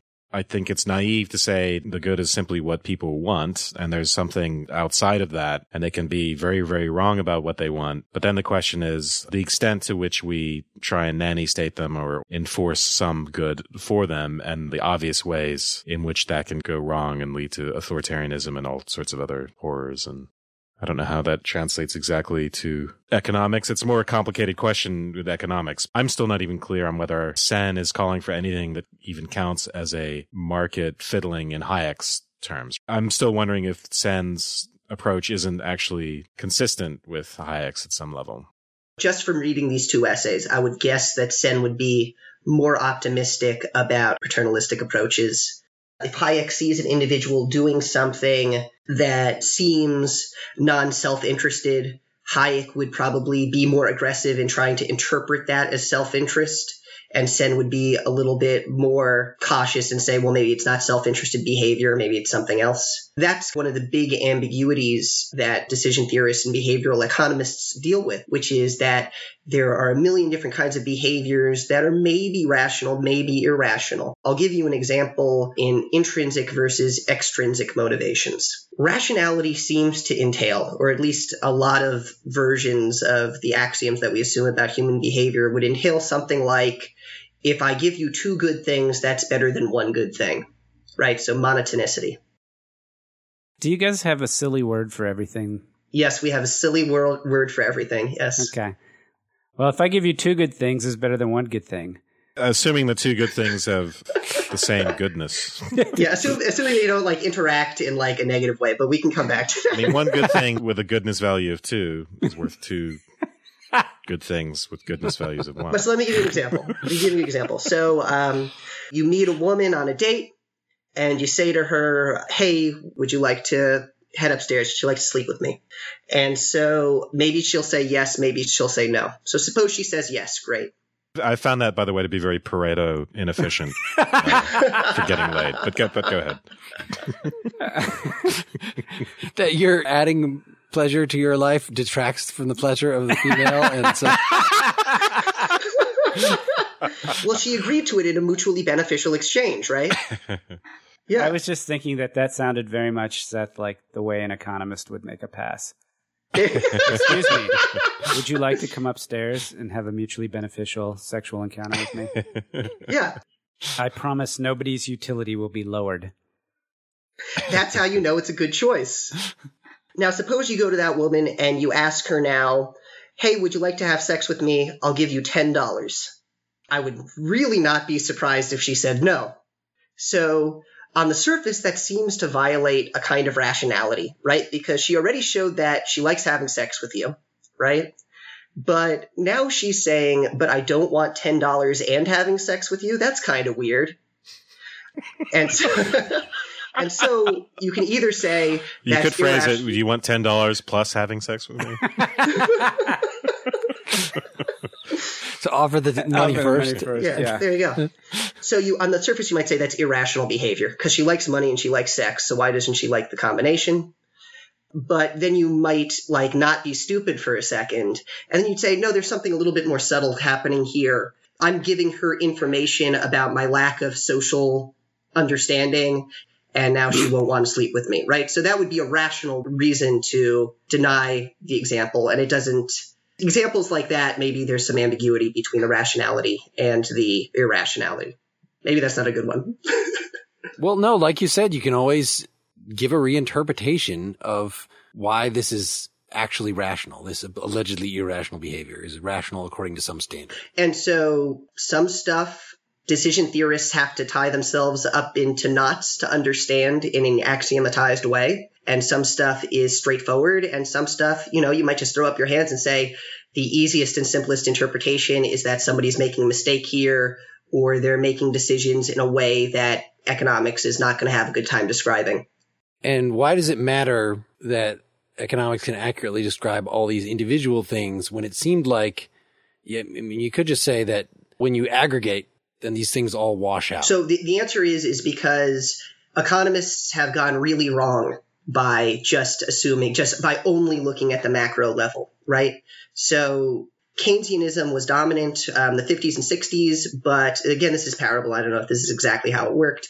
People noticed that the relationship between interest rates and unemployment that had seemed to underlie and explain and be the driving factor behind Keynesianism, it kind of stopped working. And then people said, well, no, you can't just make these upper level assumptions about what's going on. You have to look in the decisions of individuals. And if you go to the decision of the individual, well, the individual is now able to say, hey, now I anticipate a higher inflation rate. I anticipate a certain kind of interest rates. Now in my individual optimization, I'm going to make a different decision. So economists don't like to make these ad hoc, potentially really far off assumptions about the way society as a whole works. You're better off starting at the individual level, starting with the individual agents. And sure, they're oversimplified, and maybe there's a good part in that this oversimplification comes out in the wash at the macro level, but you're still better off starting with the individual. And then we can talk about situations where we think rationality does a really good job of describing behavior, certain, zero-sum games, or there's some evolutionary settings where game theory seems to really apply. I wondered if we were going to talk about game theory. So, let me give you an example. The reason economists want to make these assumptions about human behavior is they want to make predictions. So suppose you just sat two people together to play a game of tic-tac-toe. If you can't make any assumptions about both players wanting to win and both players understanding the game and both players having an understanding of the game and trying to win the game, then it's going to be really hard to say where they're going to put X's and O's. But the second you say, okay, I'm going to say these guys are both rational agents that are trying to win the game of tic-tac-toe and understand the rules and understand that the other person understands the rules, then you can start to make predictions about how they're going to play the game of tic-tac-toe. And so you might imagine that there are certain real-life situations with very clear fixed rules that are analogous to that situation. So what's an example of an economic principle or conclusion that you can get through this sort of analysis from bottom up, from individual behavior? So the classic example of a game like this that explains behavior is the duopoly problem. So suppose there are two firms. They're in the market, but there's only the two firms. So both of them have a little bit of monopoly power. There's Coke and Pepsi. They're the only people who make soda. They have to decide how much soda to make and what price to sell it at. The way that you maximize the total profits of both soda companies is for both of them to produce the amount that is half of the monopoly amount, right? Because the monopoly amount is the way that you extract the most profits possible from the system. Say something about how you determine the monopoly amount. I mean, it seems like you just have to try it. That is, can we make it the most expensive thing and only the rich can, but if I lower it this much, then this many more people will pick it up, or at some point it's going to reach an equilibrium, which I don't know how you could predict in advance. So that's a good question. And so now I'm going to appeal to, you could look at historical series, is the amount of soda which is demanded and the price at which it's demanded. And you could kind of extrapolate from previous equilibrias of prices and quantities what the demand function kind of looks like. Suppose you have a kind of an idea of what the aggregate demand for soda looks like. The optimal for both of them is if they could coordinate and say, hey, look, I'm only going to make half the monopoly amount. You make the half the monopoly amount. We'll split the profits. But because unless they can cartelize, if they're really in competition with each other, that's not going to be the optimal amount for them. They're going to want to cheat a little bit on the other guy because they can make a little extra profits by producing a little bit more soda and lowering the price a little bit, right? And steal all the profits of the other guy. And it turns out that the equilibrium is somewhere in between the pure monopoly equilibrium in terms of the quantity and the price. So the quantity and price, quantity is going to be a little bit higher. The price is going to be a little bit lower than the monopoly. Mm-hmm. Quantity is going to be a little bit lower and the price is going to be a little bit higher than the perfect competition. So that would be an example of how we think game theoretical situations are going to inform real economic behavior. And if you look at the world, you see this result. You see that the more concentrated the monopoly, the higher the profits, and vice versa. So the game theory is being played with regard to the producers and where they're going to set, not on the consumers. Yeah, so in this example, the two producers are playing a game with each other. Each of them is trying to maximize their profits. Why don't we bring this back a little bit to why are we talking about game theory, at least in the context of this Sen article? It's part of his argument against the characterization of human beings as always maximizing self-interest, correct? So do you want me to introduce the prisoner's dilemma? Is that why we started off on that direction? Because we're now talking about Coke and Pepsi and monopolies. We started off because I was trying to figure out if Sen is actually inconsistent, how inconsistent he is with Hayek, and then how successful is the assumption of rationality? Yeah. Wes, you're asking that question of Sen because based on that other background work you did on Hayek? Yeah, based on the fact that, I didn't like Smith. I thought, in the same way that Adam Smith is not inconsistent with these social programs, is Hayek, and then like he said the same sorts of things as Smith. But also, what I'm wondering is the Sen's concern with these other sorts of goals. Don't they both agree? Yes, the markets do some things very well, other things they don't do well. Mm-hmm. And so you mix a market economy with certain regulations and safety nets. And then the question always becomes, how much do I regulate and interfere? But there's no question about interference. That's going to occur.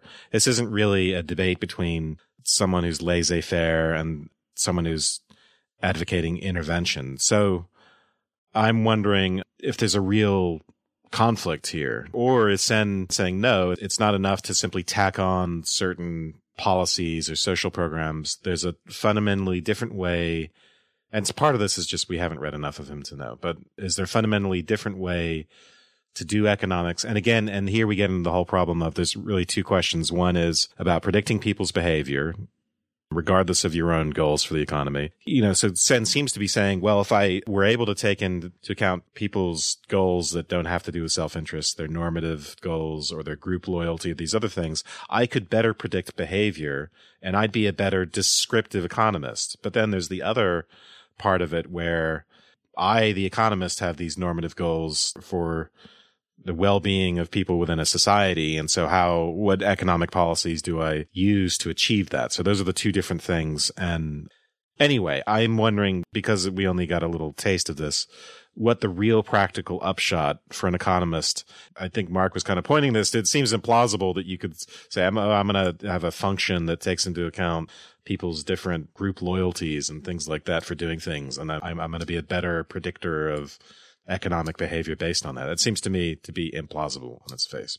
But you can get more, again, you don't need a perfect model in order to achieve enough insight to then have the levers at your disposal to move some things. So he points out Smith thought that famine was just a matter of ultimately availability, right? You have famine if there's not enough food, and thought that we just need to remove barriers. So he was against tariffs or something was brought up in this. But Sen comes out very clearly. I think he says that in opposition to Smith, it's been recognized. It's a common economic knowledge that it has to do with a lot of different interdependencies and not to do with just scarcity. It might just be people are too poor to buy food. Right. And so how do we look at the cycle of the stuff that we worry about, but of employment and skills and the situations, what character, so you get a whole lot of complicated issues in terms of how do you unravel those dependencies.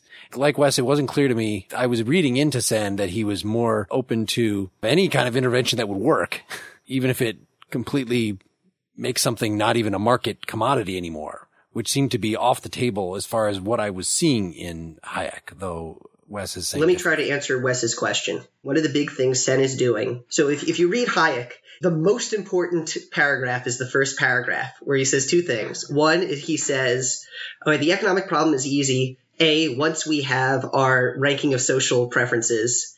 And B, once you know the ranking of social preferences, all that remains is to set marginal rates of substitution equal, right? So Sen spends this entire essay, especially the third lecture, talking about why making a social ranking is really, really hard. Even though you might want to be a consequentialist, there are still issues of, he brings up Agamemnon's daughter, right? Is it better to burn your daughter or to win the war, right? That's just a hard question, and you're not going to solve that question. Although the way you put it, it's actually very clear. No Game of Thrones spoilers? It is better to win the war than burn your daughter. Well, yeah. Well, so Sen says it's not clear. Yeah. And the answer can't just be, well, yell at Agamemnon, have preferences over burning your daughter and winning the war. And then once you have preferences, just choose the one you prefer, right? That doesn't seem to be a solution to the problem. Whereas Hayek is taking a system of preferences as given.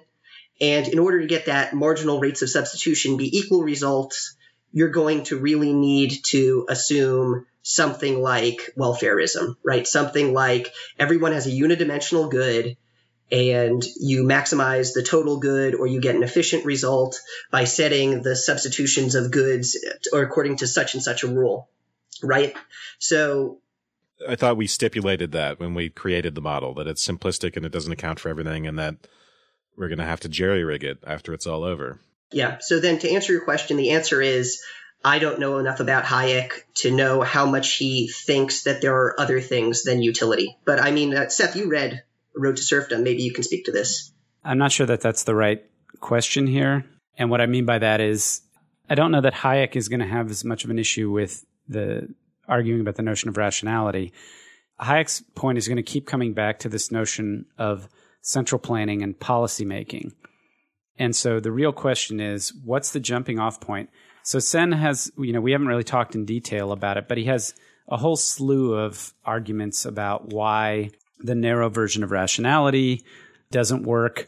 It's not reflective of how people actually make choices, about why you want to take a broader view that he takes from Adam Smith, which he says, by the way, is the secret underpinning of economics is Stoicism, because he talks about how Adam Smith was influenced by the Stoics. Mm-hmm. Yes, this prudence thing with Smith. Yep. Yeah. Prudence is the union of reason and understanding and self-command.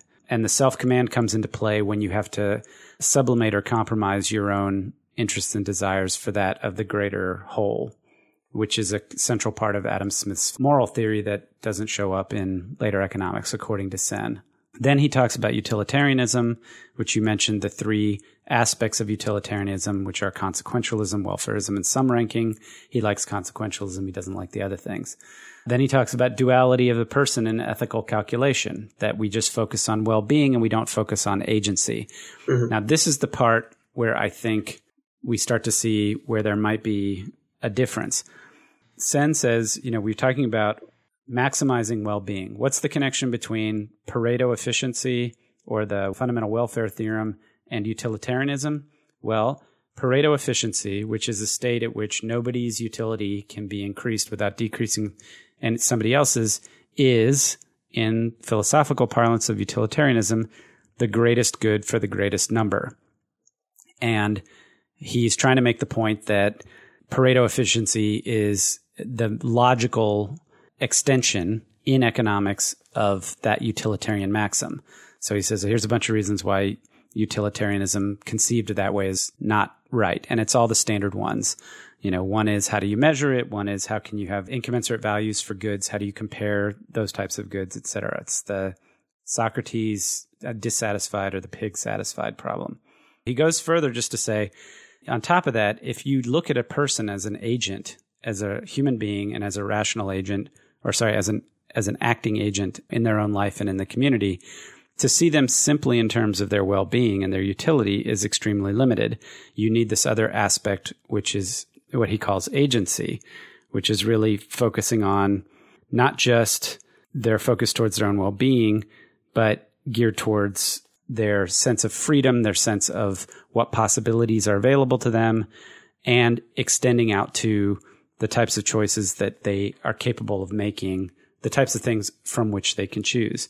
And I think this is where I start to see something where Sen can distinguish himself from Hayek because, well, that's not even that important. We just happen to read these two things together. They aren't necessarily, they could be complementary or contradictory, but is that I think what Sen is pointing at with that is something like the distinction between meaning and happiness. And it's very odd that just this week I came across Viktor Frankl's Man's Search for Meaning and read an article about Frankl. And, he talks about how happiness is an outcome and that meaning is something that we need, that human beings actually need. And maybe it's just because I was reading these things at the same time, but I feel like when Sen talks about meaning and agency, he's trying to recast what freedom would really mean for somebody, and not in the economic sense that Hayek talks about, which is the ability to pursue whatever using your own skills and knowledge, but something more existential, as you mentioned earlier, where you have a freedom to generate meaning for your life. And that he's making a call that economics somehow needs to incorporate that in the way that they view human agency. I think this is where it starts to jump off, and it gets to that end point of, he starts saying that if you start thinking in those terms and you start taking that into account, then you get pushed towards talking about the way people value their existence and not just the choices they make, and that the valuing system is much more complicated than we make it out to be. Then you get into the decision problem for both individuals and from a policy perspective, where an institution might have to make a decision where you have these conflicting values that aren't monist. That's how I read that whole essay coming together in that way, is that he's ultimately defeating the fundamental welfare theorem by saying the reality is human beings value things in different ways from each other and also in different ways at different times. And this complexity in the valuing system is what we really need to focus on. And the way we do that is by throwing out all this other apparatus and enriching our view of what human behavior is, et cetera. I don't know if he wants to throw out all the other apparatus, but he certainly wants to enlarge the apparatus. Well, he has all kinds of caveats at the beginning about how he's not saying that traditional economics and the engineering approach isn't useful for a lot of things. So not only is it useful, but it can inform our ethics. Did you guys find that a particularly convincing point that he just throws that out? That was just a sop to his critics, I think. Maybe I can bring in arrows and possibility theorem. Maybe that's something he's thinking about here, right? So one of the things that I was thinking about when I listened to the Sandel episode is he said, okay, well, the answer to all these problems of how should we weigh these different values is we should all get together and talk about it. And then after we talk about it, we'll all have a vote, and then we'll choose the value system that we all like. That wasn't clear, but go ahead. But there was a conversation that happens, and then we get a better social outcome. Okay. Yes. What Ours Impossibility theorem says is that there is no voting system that's going to be able to resolve these questions in an obviously correct way. To give an example, suppose Wes prefers social outcome A to B to C, Seth prefers social outcome B to C to A, Mark prefers social outcome C to B to A. I don't know, I missed the middle one. You're following me. So what happens here is if we have a head-to-head vote on these different issues, A is going to beat B, B is going to beat C, but then C is going to beat A. So we have intransitive preferences when we set up all these options together. And that's how Trump wins. But what you get out of this is that not only is this just a problem with the voting system that I proposed, which is you put two things head to head and you choose the one that has the highest votes. There is no conceivable voting system, which is always chooses the Pareto dominant choice, and the answer doesn't depend on which options are presented, that you can present the options in a different way and get a different answer. And there's some other, those are the two interesting ones. And so economics, therefore, has something to say about here's a way you can't solve this problem, which is we all vote on what our values are. So how is that related to? So you asked, is there anything economics can say normatively? And so maybe that's something economics can inform ethics in a way there. Oh, I see. Yes. Ethics being in the enlarged sense of that Aristotle took it, it's not just determining, what the good is, but in a practical sense, how to actually achieve it. Yeah, well, I mean, if you're king, you still need to choose an option, and it seems like you should choose the most ethical choice or whatever. And so here would be one way that you might choose the ethical choice is you have everybody have a vote, and that doesn't work. Or it's got problems, at least. That's a little bit too far. So I think the problem that we were having, at least what I was having with these readings, is that we're walking into the middle of a bunch of disputes, and it's sort of unclear what the players are or what's at stake in these disputes. So, I mean, Hayek starts out his essay, what is the problem we wish to solve when we try to construct a rational economic order? And I wasn't even clear, what does that really mean? Is he trying to do that? Well, he says it in the next sentence. I want to get the best, once I have a ranking of social outcomes, I just try to get the best social outcome possible. Who is he arguing against? The central planner, that seems to think that just like I'm going all to the commies. Plan the... That's who's arguing against. Yeah, plan my house. Plan the expenses of my house. I want to plan the expenses of the entire nation, of everybody in the nation. I mean, is that was a live option at the time? What do you call communism, right? That's central planning insofar as possible. Who gets what, who works where, what's produced, 5-year plan, increase iron production 3,000 times, blah, blah, blah. Yes, it was a live problem at the time. It is no longer a live problem, except in the case of China. Well, not in China, really. Well, they have a mixed system. But I will say, very amusingly, so Chile under Allende actually tried to, implement, you got to look at this picture. I think it's cyber stents or something like that. They tried to make, a command center for Chile, where everyone had these high-tech chairs, and they would get constant streams of information from all of the factories and all of the farms in Chile, and they'd be able to make real-time adjustments and tell, oh, this truck go there and that truck go this other place, and centrally command their economy. And it was a debacle in ways that are unsurprising to an economist. Or just anyone with a practical bent. Oh man, I like that idea though. You just like the Star Trek kind of... I like the idea of sitting in a chair and having information flow to me. That's right. Yeah, if so many of these issues we've discussed here are epistemological issues, then, yeah, the question is very natural. Haven't we made advances in, if it's a communication problem, and that's why the centralized planner is having trouble? Or Hayek talks about people actually look down. They think it's almost contemptible to have specific knowledge. Anyone who by such knowledge gains an advantage over somebody better equipped with theoretical or technical knowledge is thought to have acted almost disreputably. So just, for instance, knowing that the price for something is slightly different over the border. So your whole business just becomes buying that thing from the one place and driving it to the other place. And driving down the price difference, yep. Yes. So we think that's slimy somehow, he thinks. But yet that's actually, it's doing what is socially good. It's evening out the need.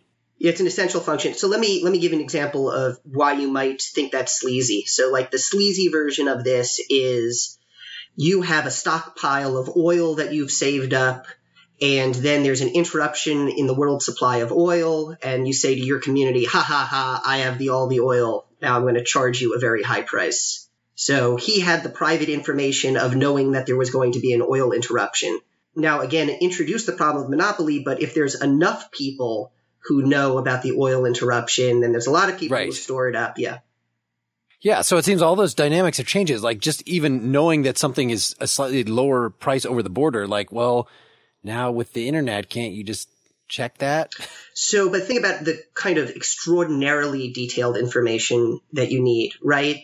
That's the kind of the easy problem. The hard problem is if I really wanted to, just distribute goods, how many tomatoes should Seth get, and how many bottles of gin should Mark get, and how many tables should Wes get? Oh, thank God I got the tables. Those are the kinds of things you need to know. Yeah.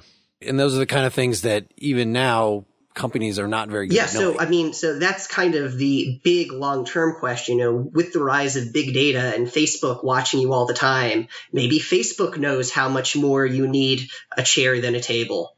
Probably not.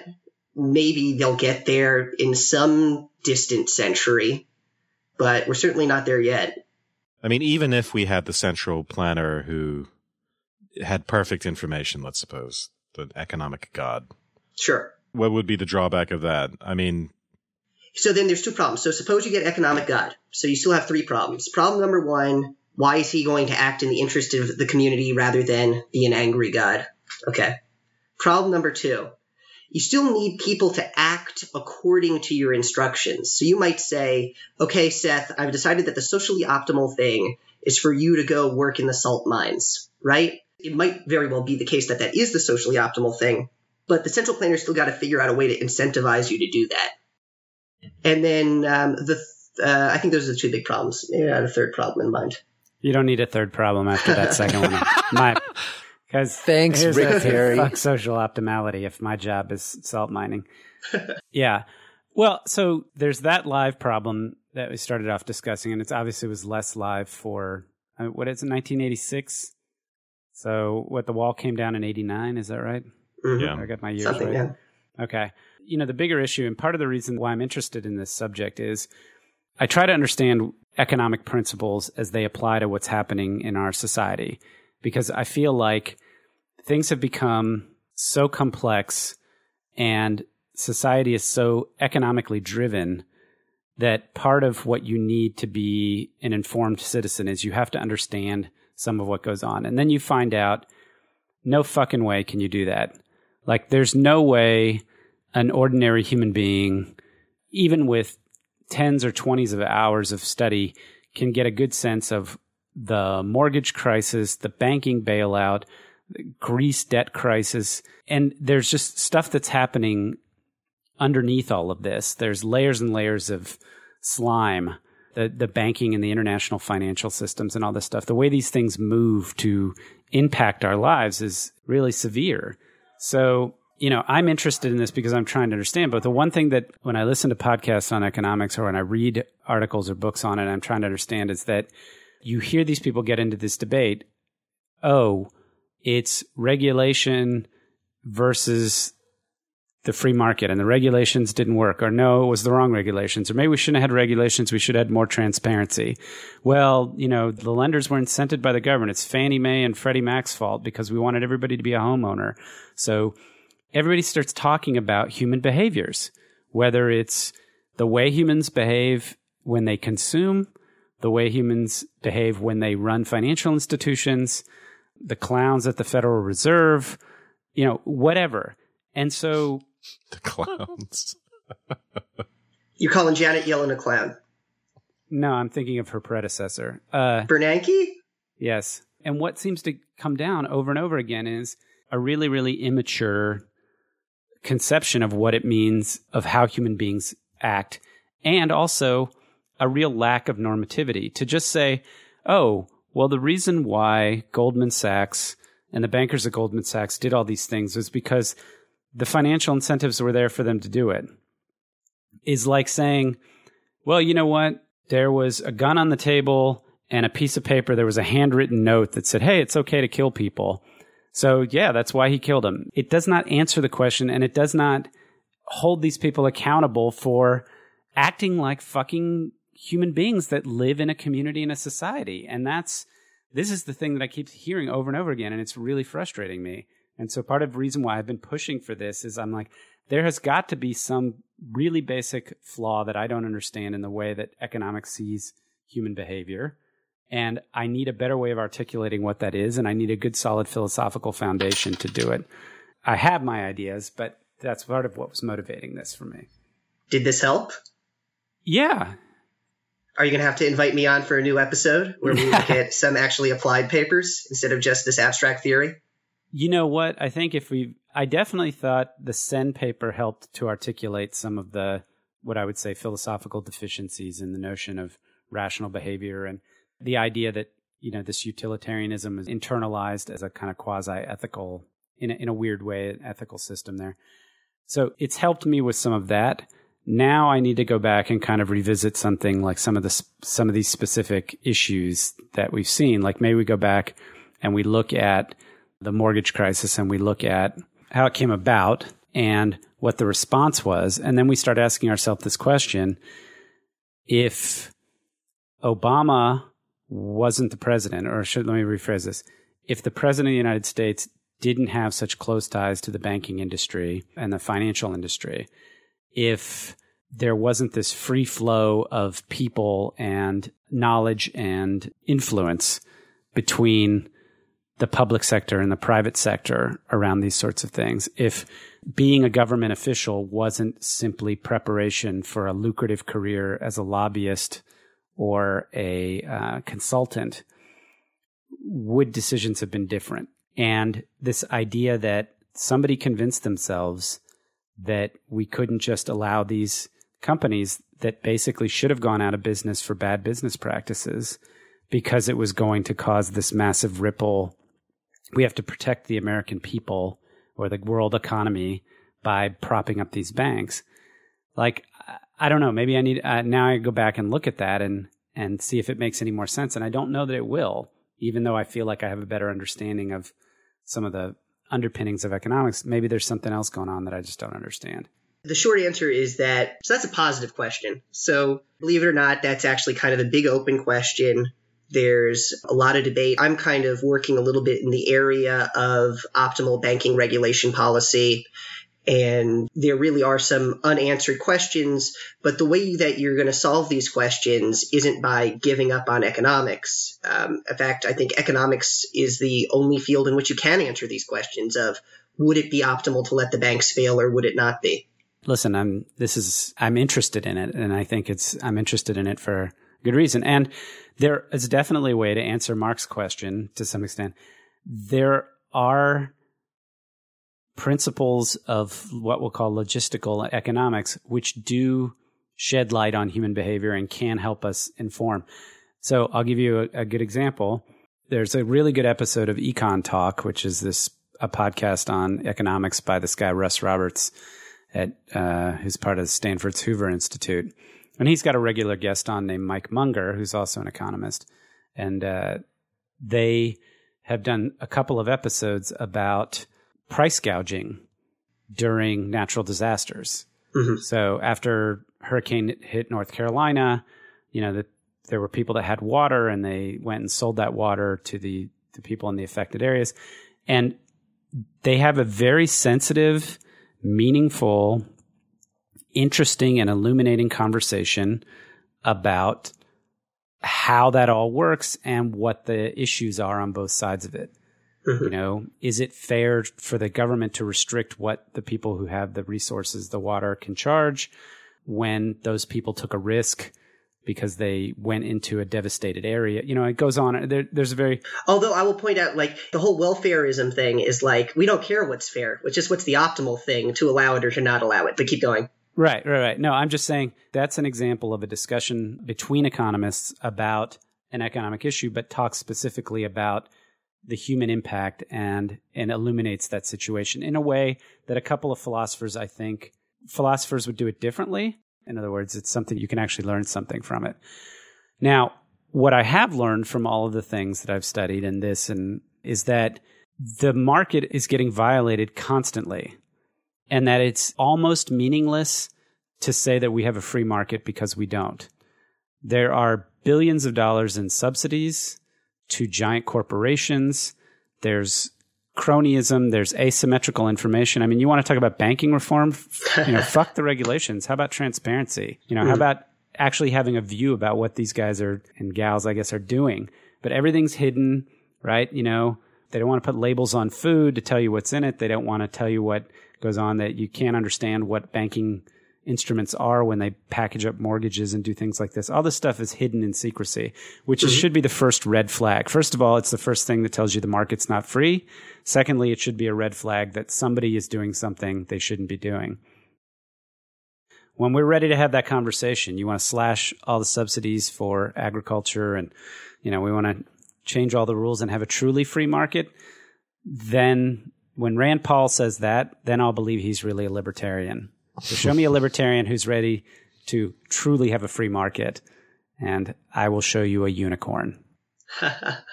Hey, listen, I don't see it all or nothing, but I'm not a libertarian. I totally agree that the stance that hardcore libertarians take, that all government intervention is unethical, it can't be a consequentialist stance. It has to be a rights-based stance. You can only argue that from the Nozick angle, not from the utility angle. Right. Yep. And you can only argue it maybe from the lunatic angle, but that's another. Well, after that very long closing, I feel like I shouldn't add very much from myself, but I have much. This has obviously been building up for a long time in you, Mr. Paskin. So I'm glad you got to have this initial explosion here. I didn't find the readings difficult.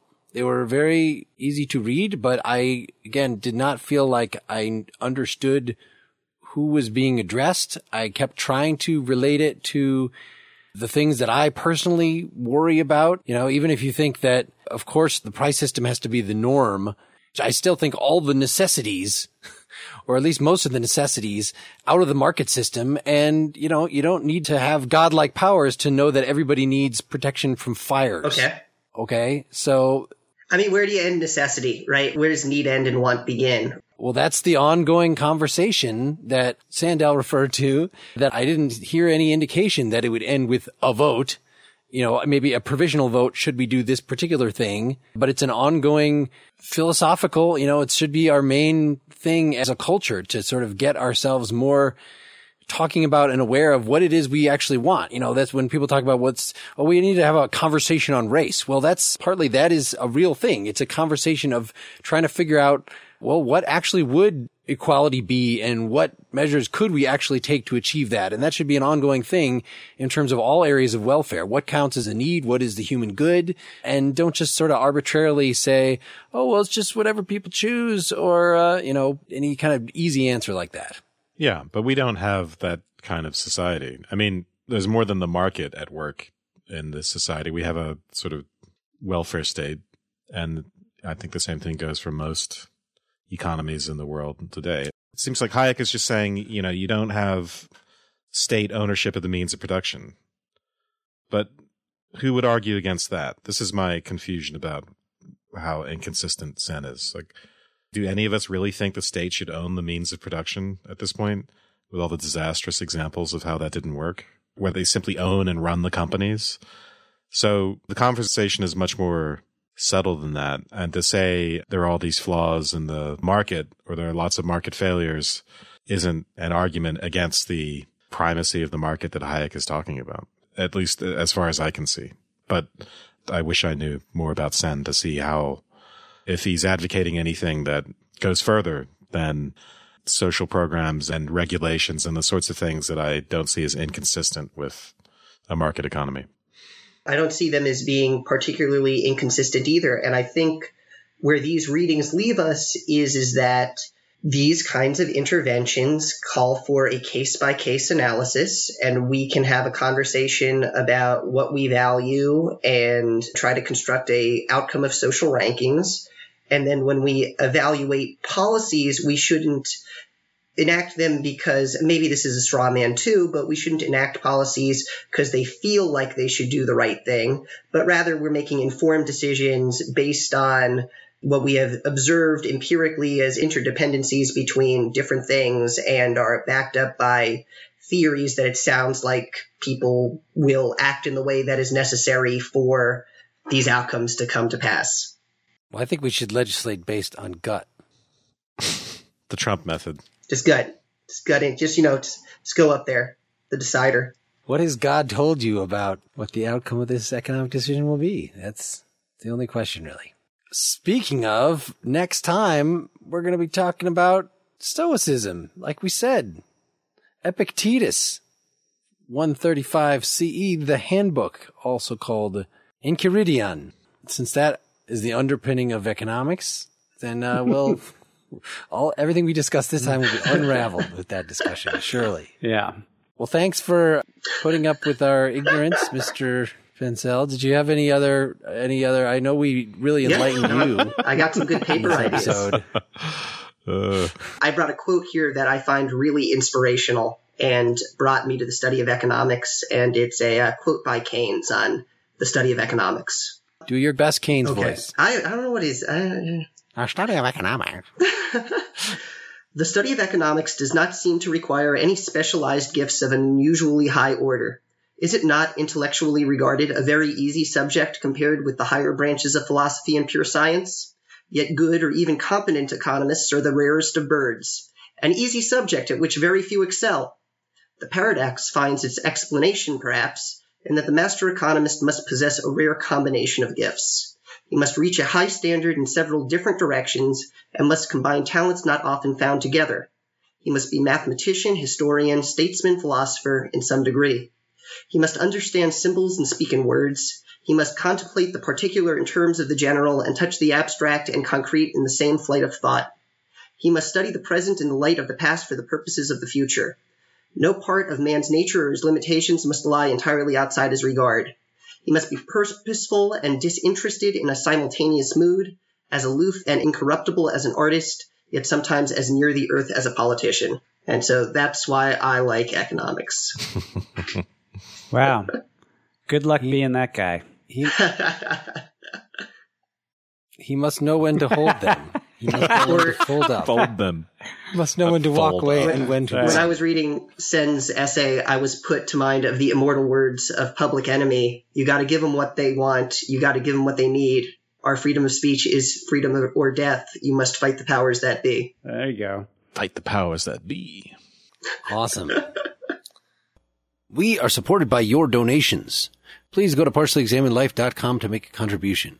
Big donors since last time have included Sam Hitt, Jesper Hansen, Mark Gwynn Landry, Charlene Mendoza, Luke Tilbury, Stephen Couch, James Roberts, Ian Foxworth, Harry Lovestrom, Faith Cossack, Gary Hellman, Robert Coldren, Cheryl Swain, Carrie Shaw, Ken Combs, Timothy Adamson, William Mescioli, Jordan Batchelor, Paul Honan, Sam McLean, Jacob Rosen, Stephen Gelber, Paul Kennedy, Peter Copeland, Wade Ains, Joel Carter, Gonzalo Roque, Michael Rosati, Kenneth Stewart, Tyler Schnoebelen, Mario Calamango, Douglas Potter, Alexander West, John Graves, Bjorn Dalby, Nina Gershowitz, Jeffrey Williams, Dean Vanier, Rebecca Ott, Hugh Schultze, John Ellis, Paul Simmons, Thomas Knight, John Lago, Penny Park, Malcolm Hansen, David Kirkbarton, Jared Logsden, Matthew Kelly, Clinton Diener, Chris Green, Megan Edwards, Rodrigo Capra, and Melanie Zenz. Thanks also to the many smaller donors, including those who are newly or on a continued basis signed up for our $5 a month Citizen site. Now, we understand some of you are poor. It's fine. But another thing you could do to assuage your guilt is go on the iTunes store and leave us with a nice rating. If you want to interact with us more, go to partiallyexaminedlife.com, check out the blog. You could join our Facebook group. You could follow us on Twitter. It was a lot of fun, guys. Thanks so much. Yeah, thank you. Thanks for coming on. Yeah, good night, everybody. Good night. People's no way love are interesting people to eat with. They tend to order their portions too large. They'll never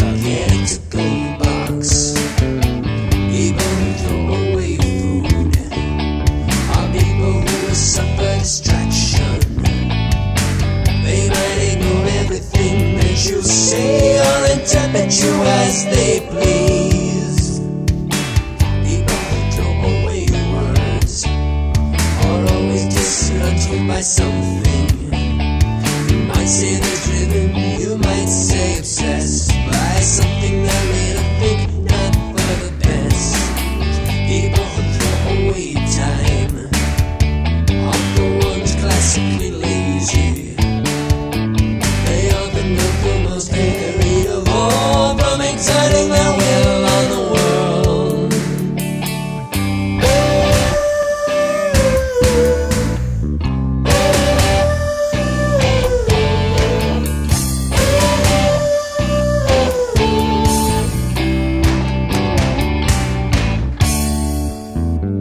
People who throw away will have none left to spend on you,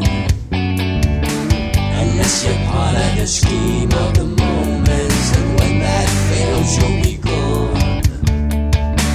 People who throw away love are pitiful when they are strong.